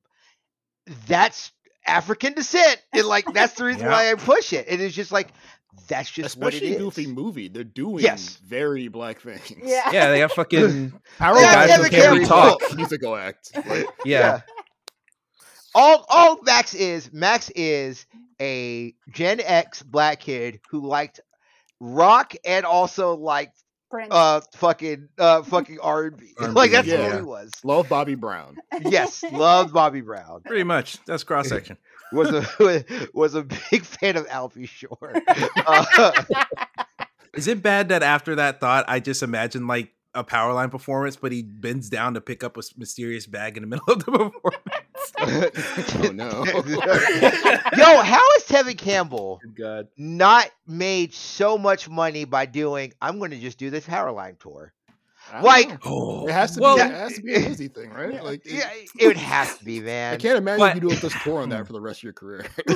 How many Powerline songs are there? though? Two, yeah. In the movie, there Yeah, are too. two, That's the thing. but they're Yeah. all fucking bangers. Like, you can make so a Powerline. He can make a Powerline album today. And just yeah, and For I sure. would buy it. I would like how hype I was for that Kendrick album. I'll be just as hyped for the Powerline album. Like, here's the thing. Powerline Voice of the Culture, Time Here's- Person of the Year. Here's the thing. Eye to Powerline Eye, for hearts. banger. Obviously, I think Yeah. it's one of the greatest ending Disney songs. I think that whole last scene perfect. However, the thing that gets slept on, the opening song, Stand Out. That song is fucking That heat. song is It is a amazing. better fucking song, and it has that fucking rap breakdown at the end where it's just like, God damn, like that. Man, that song's so good. I would today if they were like, we're gonna do a Powerline album, and you gotta pay $10 for it. I'd drop it right now. I would be like, yeah, let's go. I'm for That it. is assuming Disney would even care enough to give the rights to that whole thing, but God, if they like that's what you know what? That's, Black Panther made all the money. They should capitalize off of us more. This is what we actually wanted. We didn't want Black Panther. We wanted Goofy movie too. Exactly. Yeah, we just want the Goofy movie too. We want Max. I don't even know what you would do, like, because extremely Goofy Goof movie, Troop, but they're the doesn't- Migos. But Max has to. His son wants to be a SoundCloud rapper. And that's the disconnect for the new generation. We used to play music in my generation. I mean, what you know about this? And he turns on Powerline. Son, why are you in the trap? You're not in the trap. You're in a suburban house. I work hard for this. Exactly. It'll just be CB4. It would be just CB4. But hey, for a new generation, boy. Yeah. you should bring back CB4 for a new generation. But no, I mean, I do think it is. I think it is very. I do think like it is. It is unfair that we have to do that. However, I do think it is fair that we do that. I also wanted to bring it up. I don't want because like this is MySpace or whatever. I didn't bring it up. I got very upset because I was listening to a podcast that a friend of Sonya and I do. Chris Antista does a show called 30-20-10, and they were talking about Bebe's kids. And one of the hosts said that was like, "Oh, I don't think this." Like he was like, "I don't think it had like mass appeal, and like I wish it would have been more for kids." And I was like, when I was a kid, this was the show for kids. That's Like, when I like, saw it. bruh, like, I yo, wasn't an this adult is when I saw my Baby's appeal. Kids. I I was like I was a their age child. when I saw Baby's Kids. Yeah, Exactly. and I everything was great to me. I love Baby. I still love Baby's Kids. Baby's Kids is one of the best movies, and like It's also an incredibly tame Robin Harris performance. Like, yes. Well, not Robin Harris because Robin Harris had died. It's Faison Love. Faison Love. Oh, yeah. Does a Robin Harris impression. Yeah. Actually, yeah. Yeah. But the rap scene where they're on trial, like Honest Abe is on trial, and George Washington is trying to kill them. Like, oh, it's so good. It's just like the whole like, I'm on the offense. It's like I'm on the offense, and y'all on the defense. Let's see if we can make some sense. I was like, damn. Like as a kid, I was like, you know what? Yeah, a weird Bars. race reckoning about how young black kids can interact with the ghost of the founding fathers in the middle of this hour-long animated movie about being badass kids from the hood. Like a weird moment of clarity and insight. Yeah, I think maybe that movie's better than you think. Yeah, and then white kids being like, "Oh, hey, can I appropriate your culture?" It's like, nah, but we'll call you Opie and you can hang with us, and that's fine. Like that's one of the best parts of the movie. Is like, can we be Bebe's kids? Like, I mean, yeah, y'all can act, but y'all can't act like us. And I was like, as a kid, I was like, damn, that makes all the sense in the world. A Like, really great transition though from Yeah. Opie is a video you sent. Oh my God. Yeah, so I've said to everybody, okay, look, this is hip hop day. I will declare it is it's dead. I'm gonna declare it dead. With the good 50 years. This kid is one of Ain't the good worst. I never thought they could gentrify Juicy. I never thought in a million years they could gentrify Juicy. It's This- Tampico. Did you guys watch the whole? I didn't because it looked terrible, and I was like, I'm Oh, gonna it's have bad. secondhand embarrassment. It's worse if I than you watch think, this. actually. It's incredible because here's the thing. Because I watched this whole thing. Have you said what it is yet? It is. This Before is we start Maddie, talking about it. Maddie B. Rap's cover of the Notorious B.I.G.'s "Juicy." It is like it's so weird because it's like the Kids Bop version of Juicy, but it's not as anonymous. Like he's talking about his actual life. And like he's like, real. oh man, back when I was a scrub and a lumberjack, and then he cuts a video of him as an even younger child rapping on train tracks in a lumberjack shirt, and it's like, so you're actually trying. I don't understand it, right? Like, and I think this has been a thing. This video in particular comes up a lot because it's maybe the best example of how ridiculous this is. This guy, he's like I think the first thing he ever did was cover Bieber. Yeah, which baby. makes Yeah, sense because he's a Bieber-ass kid. Yeah. And then I think there's always been an uncomfortable intersection between pop music and the people who consume pop music. Yeah. Because pop music is no longer a very white, very it's Britney Spears and Christina Aguilera and the Backstreet Boys aren't on pop music anymore. Pop music is Migos now. Right. Maybe not today, but it was.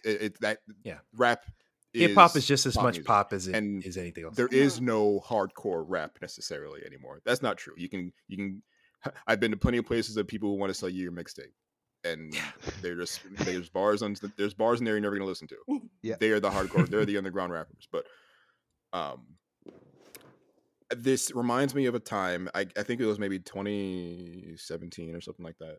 I think maybe Beyonce or someone was performing at like the Grammys, and there's a picture or like a small clip of Taylor Swift like rapping every word.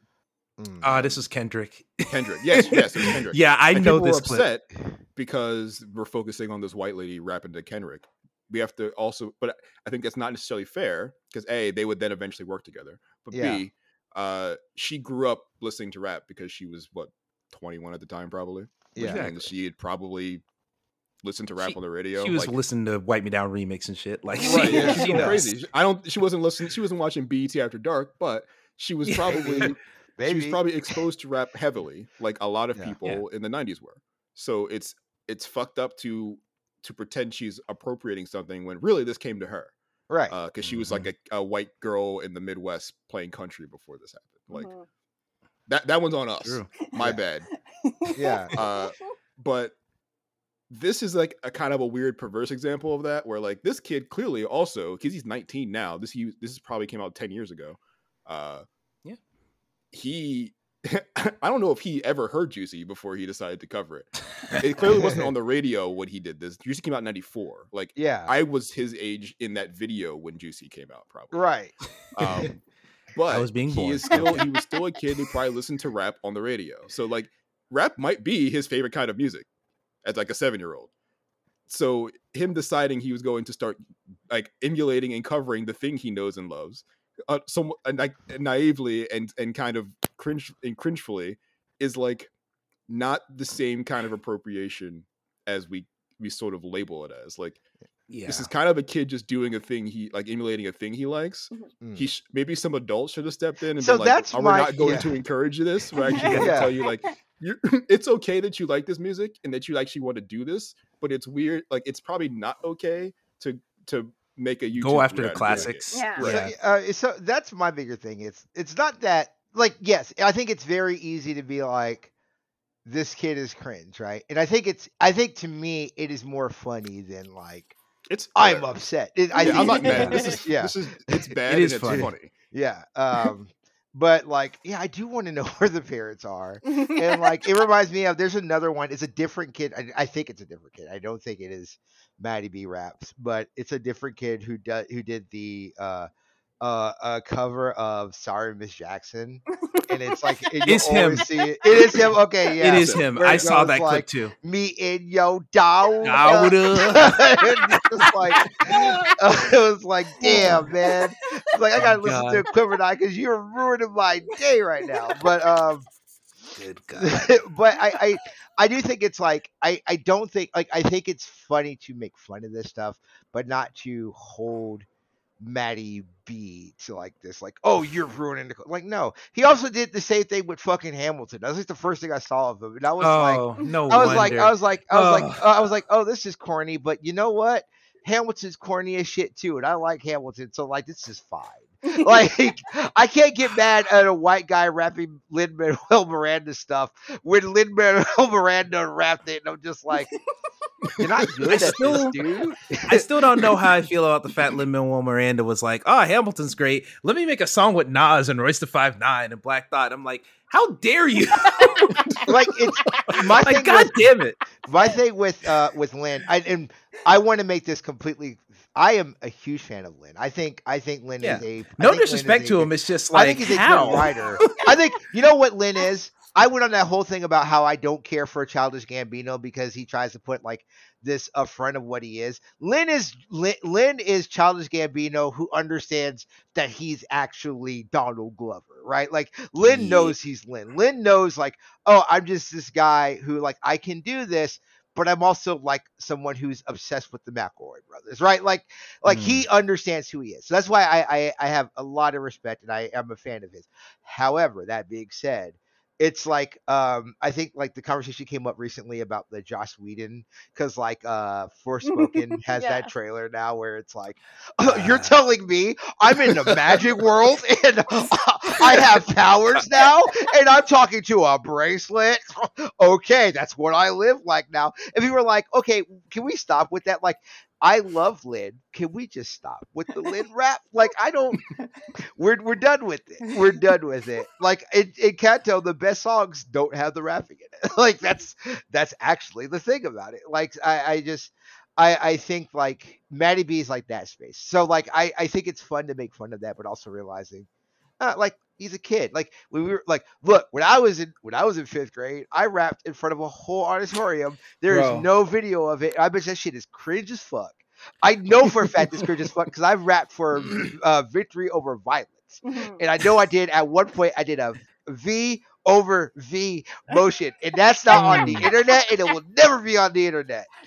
I'm lucky I didn't get that far, but I did. Me and my cousins made a Rugrats themed version of "Shake" by Ying Yang Twins and Pitbull. Wait, I need to hear this. I don't know where we didn't like record or anything. We wrote down all the lyrics on a random Saturday because we were just chilling. We did not go far enough to actually lay down a track, but thank God that's dead. That's all I'm gonna say. Well, anyway, as you were saying, somebody was posting on Twitter about like what would it be like if you were in high school right now, and like would you want to be in high school right now? And I was like, not on your damn life. Like, there's no way. There's no way. Yeah, I had the worst 4 years in high school. Like I remember thinking I was the baddest like person because I listened to Rob Zombie and stuff like that. Like just being like, if I had the internet the way I do now, man, that would have been painful. And I cannot, like, I know now why lots of kids delete their Instagrams every 2 weeks. So yeah, because a lot can happen on the internet in 2 weeks when you're a child that does nothing but go to school. Oh, yeah, exactly. We had an intranet in my high school, so it was like there was like an email system that only existed in the sort of confines of the school. Yeah, but it grew into its own sort of social network, if you will. It was kind of like it ended up being like a bunch of like a forum board. One of the kids in our high school made a forum that we could access in the school. So we had the internet, we had the email sort of infrastructure that was connected to the library in the actual school. And then we could get to this other forum board. And that forum board was like it was forums in 2002 or whatever. Yeah. But it was like proto social media like it is now. So, you know, there's only so far anything could reach necessarily. But if that was any experience in like what me and folks of my age group in my environment would experience the internet like, I can't fucking imagine what it'd be like where I could do any of that. Any one of us can do any of that stuff, but the audience is infinite. Mm-hmm. It isn't just the 230 kids in my class or whatever. It's anybody, and it doesn't have to happen right now. Like it could happen 5 years from now, and I think I'm past it, and I'll never be past it because a clip has resurfaced. I'll say this because I kind of wanted to bring this up earlier when we were talking about all the video game industry stuff and how people are starting so young. Yeah, I am definitely in that wave where, like, yes, there's a footprint. Like, so much of my life is still on the internet. Like, yeah, I've been on Twitter since 2013, which is right around the time I graduated high school. Which, thankfully, because in high school I went through some phases, but and a lot of that stuff is even on Facebook because I could sign up for that when I was 14. Yeah. hate But in that. yeah. Oh my God. Let me tell you, there's one picture people roast me with all the time, but that different topic. But yeah, there's so much stuff on there where yes, I have a long trail because I've been on the internet since like 2008, damn near. But also, I was thinking about this. The first podcast I was ever on was like maybe 2009 when I was like in 10th grade or something. And so it was literally some random dude who knew me through like, I don't know, Comedy Button Facebook group or something, was like, you seem cool. Want to be on our podcast? And I'm like, I can be on a podcast? Like just randomly? Like that I can just happen. And I remember because I didn't even have like my own computer yet. So I had to get my mic and plug into my PSP and go through Skype on there. And that's how they got my audio. Yeah. So like it's like that type of stuff where yes, it's a double-edged sword of like all of your anything you thought was a good idea to post when you were 13, 14, whatever. That's still there. People can find it if they would like, but at the same time, folks are getting such a head start. Like if you're that's how people like Mr. Beast exist, where he found out he loved making videos at a very young age because that technology and the internet existed to that degree when he was like, 15, 16. And so he's been doing all this shit for years until he gets to what? I think he's like 21, 22, and he's like the biggest success in the world. He's like early 20s. Look it up. No, I refuse.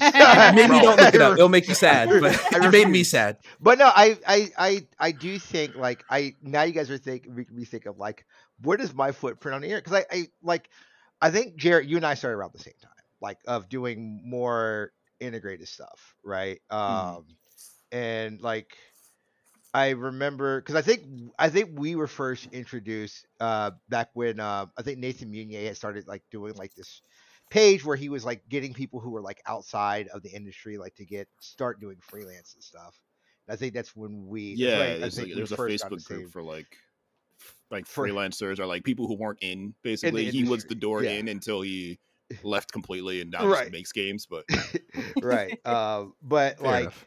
I had been doing podcasts like previously, like I remember and now I'm just like thinking about like how I got started all this stuff. Like I remember originally like not knowing what a podcast was and everything like that. I was just like, I want to work around games because I wanted to go to school to make games. I want to work around games. Then I found like, you could go in this route. And I remember there used to be a podcast again. Sonya, my friend, Chris Antista used to run a show called Talk Radar.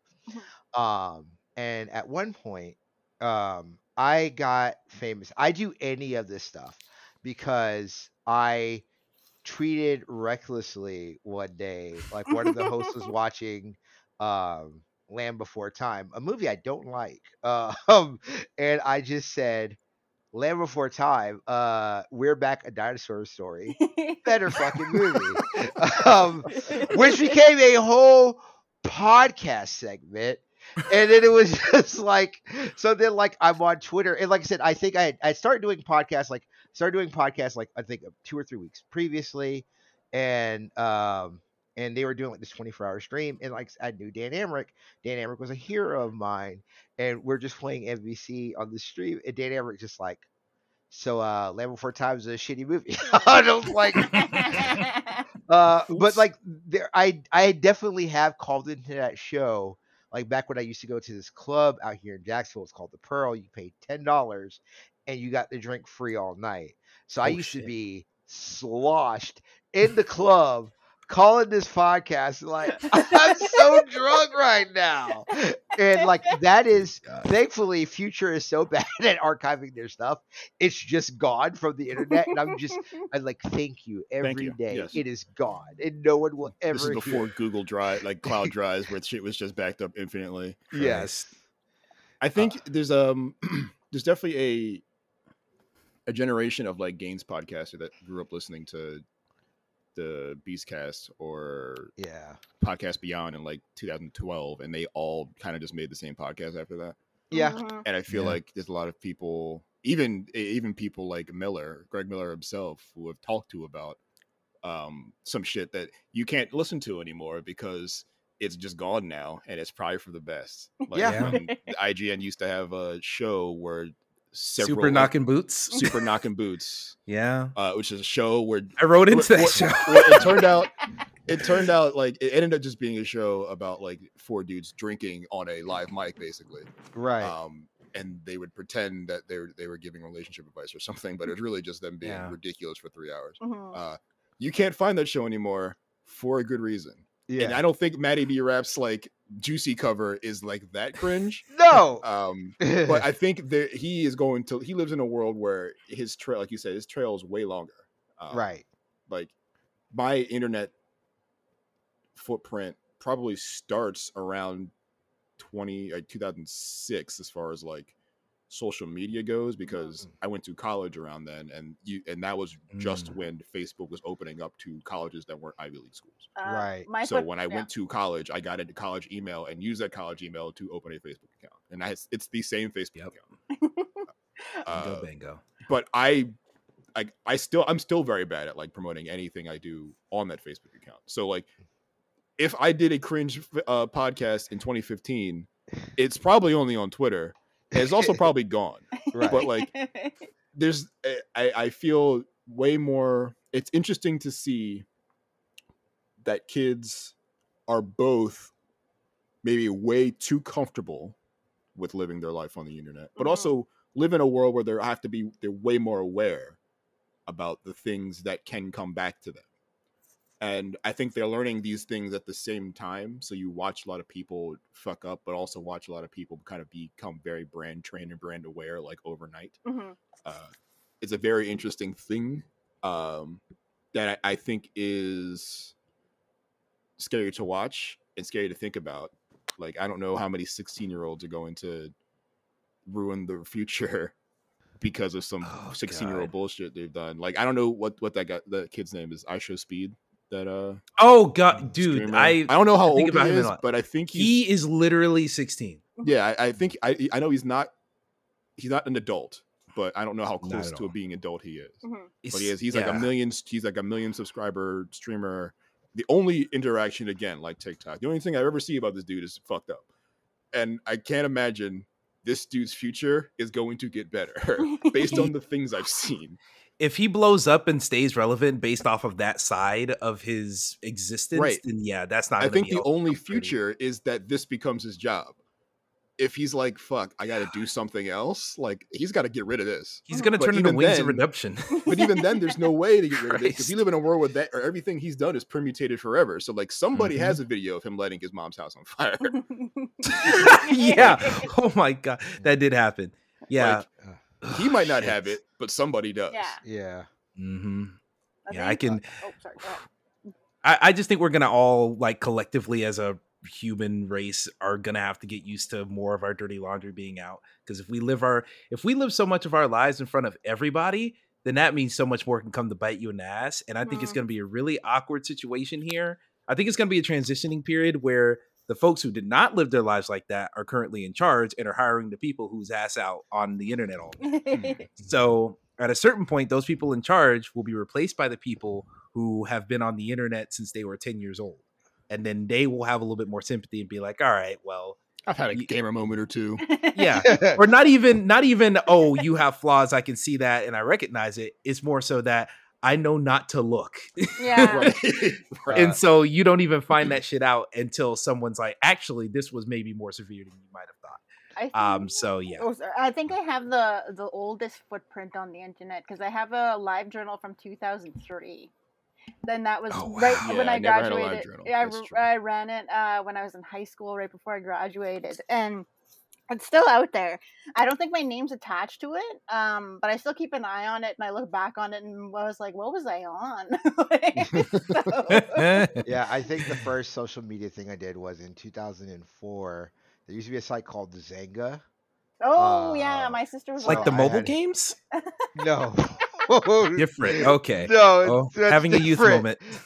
This is like it was like a proto like MySpace, very more like actually like HTML based. Like you had to learn how to code to make the site actually work.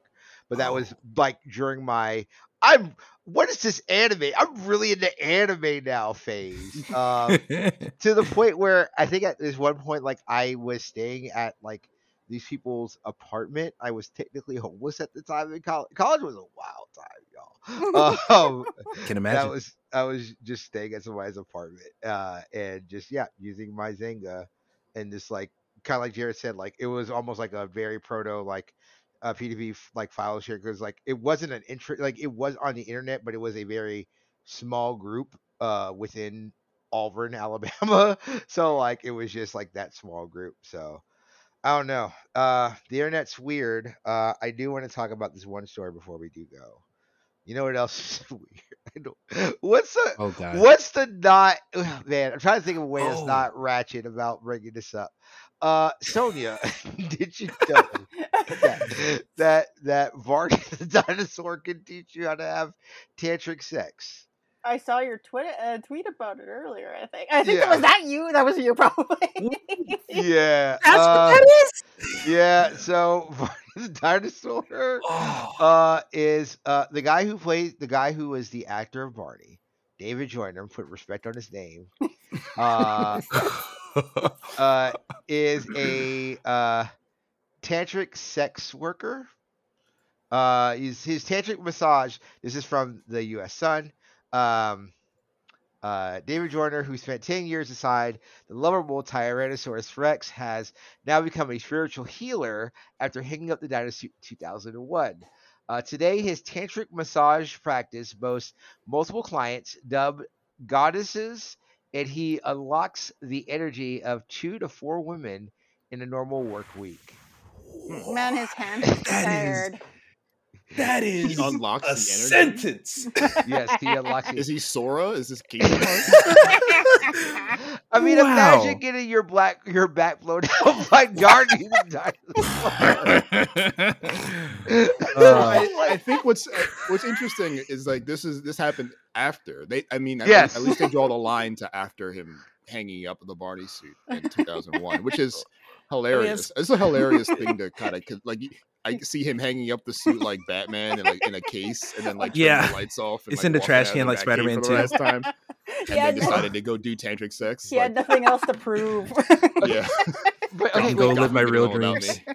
all right. Yeah. This is him talking about it with Vice. He says, before I got into the Barney costume, I would pray and ask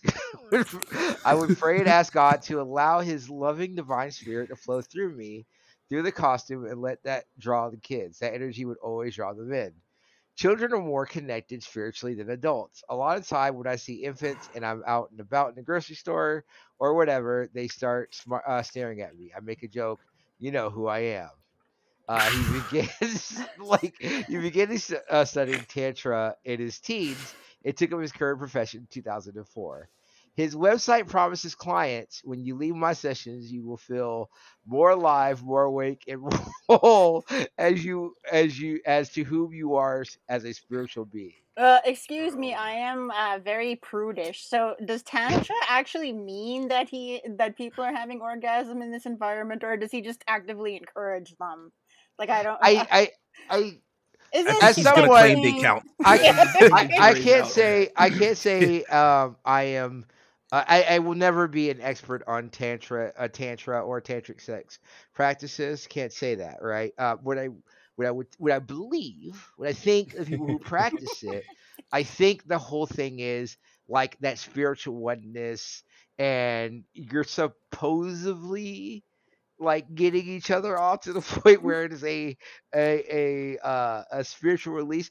It seems like a lot of work for a moment where at the end you're just all like, man, we could have done something else with this. Yeah. I gotta finish Elden Ring. Like, come on, move this around.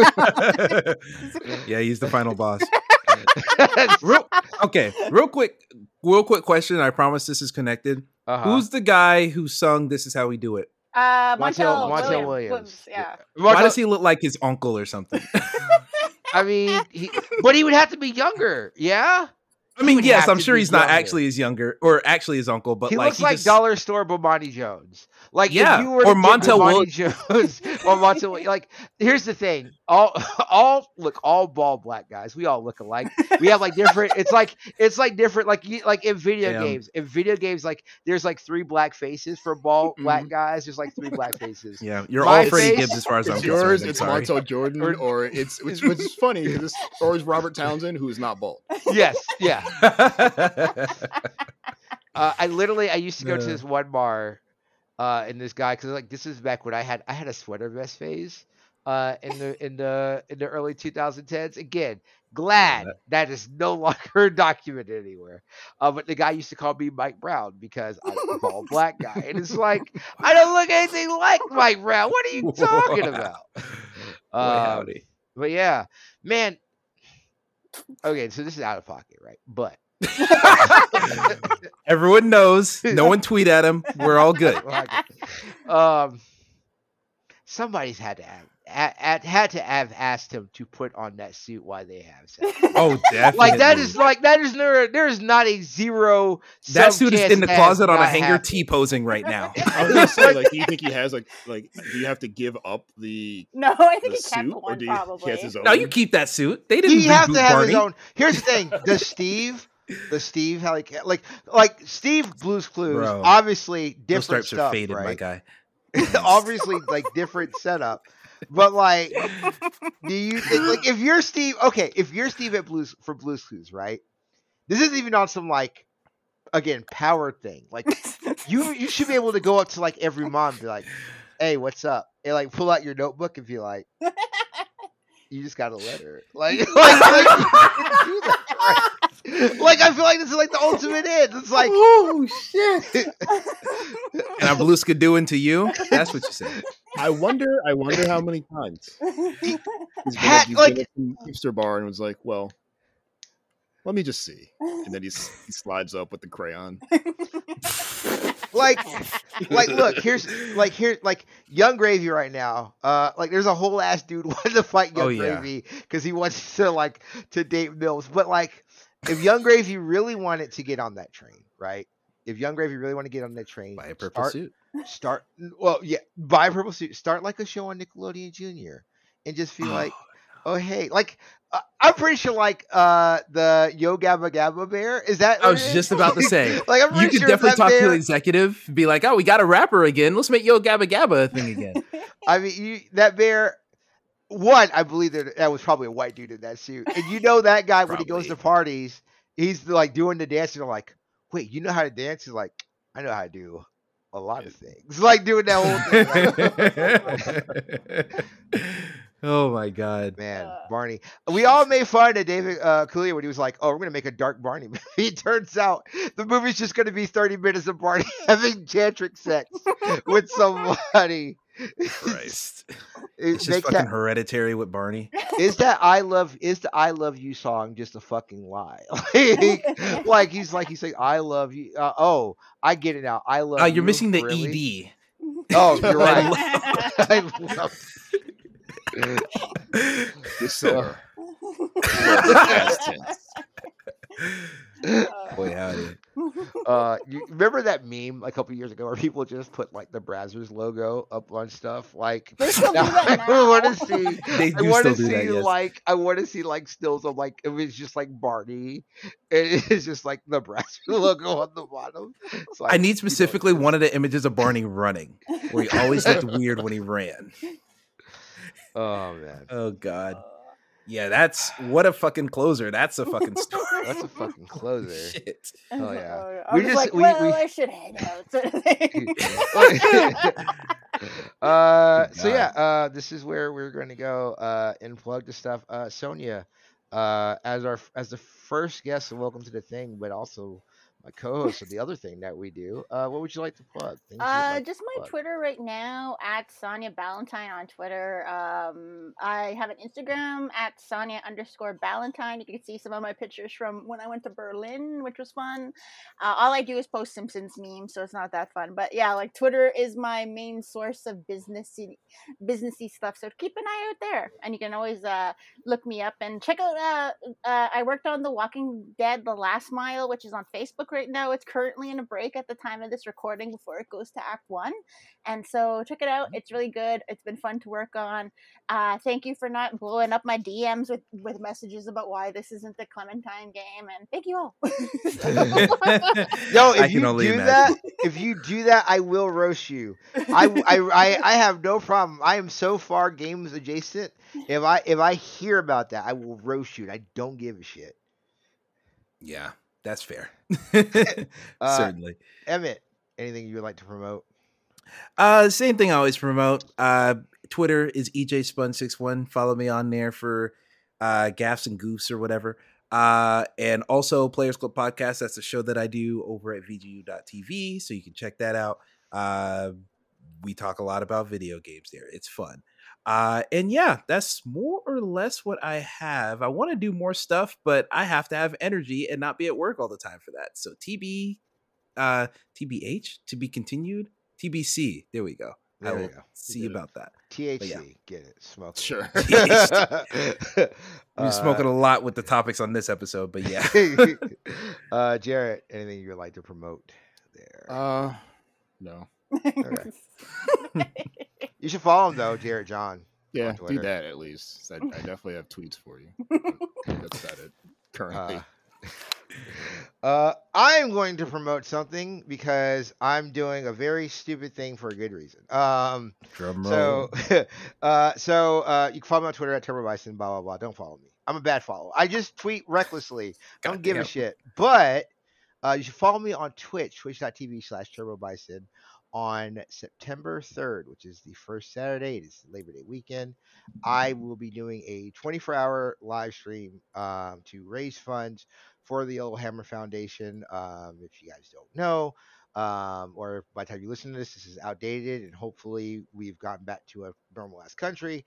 But there is a open attack towards people who have birthing rights. Open attack where our country is trying to take away from that. So I am raising funds to help fund the Yellowhammer Foundation that helps with reproductive rights for those who need it. And I think at a time like this, especially in the countries that in the states that this foundation promotes, which is Georgia, Mississippi, Alabama, and Florida, it is great to help fund, contribute funds with that. I have been a very big supporter of the Yellowhammer Foundation for years, but I do feel like if I was going to do another one of these 24-hour streams, it would be for that. I have asked Jarrett and I've asked Emmett to help out. I will ask Sonya to help out, like we did previously for my other one. Right now, 24 hours. No, but yeah, it's something very special. I'll be playing games. We're gonna raise funds. I have decided if we do reach $1,000, I am going to chug a whole thing of Mad Dog 2020. Wow. Which seems like a fool's errand. That is pretty mad, dog.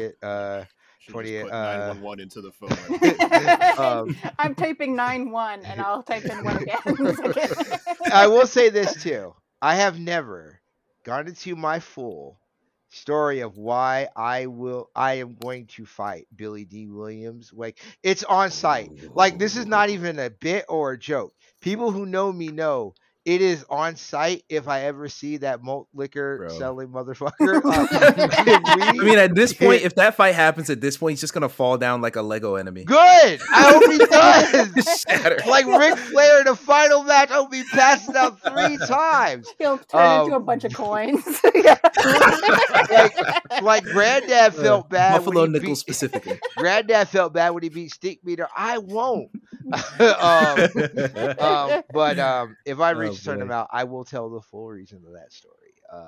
If he reaches $100,000, he'll actually fight the guy. if I reach $100,000, I will fly to Billy D. Williams, and we will box. I will fight Billy D. Williams, his son, his grandson. I'll fight the whole lineage, and we get $100,000. Bloodline, Billy Dunn.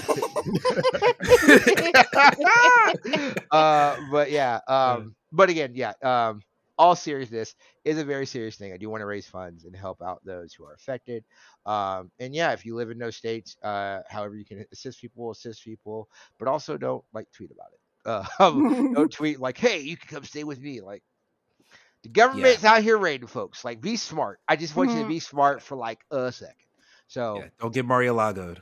Don't get By the way, I didn't want to make this episode because it did break while we were recording. Do you know what they were looking for?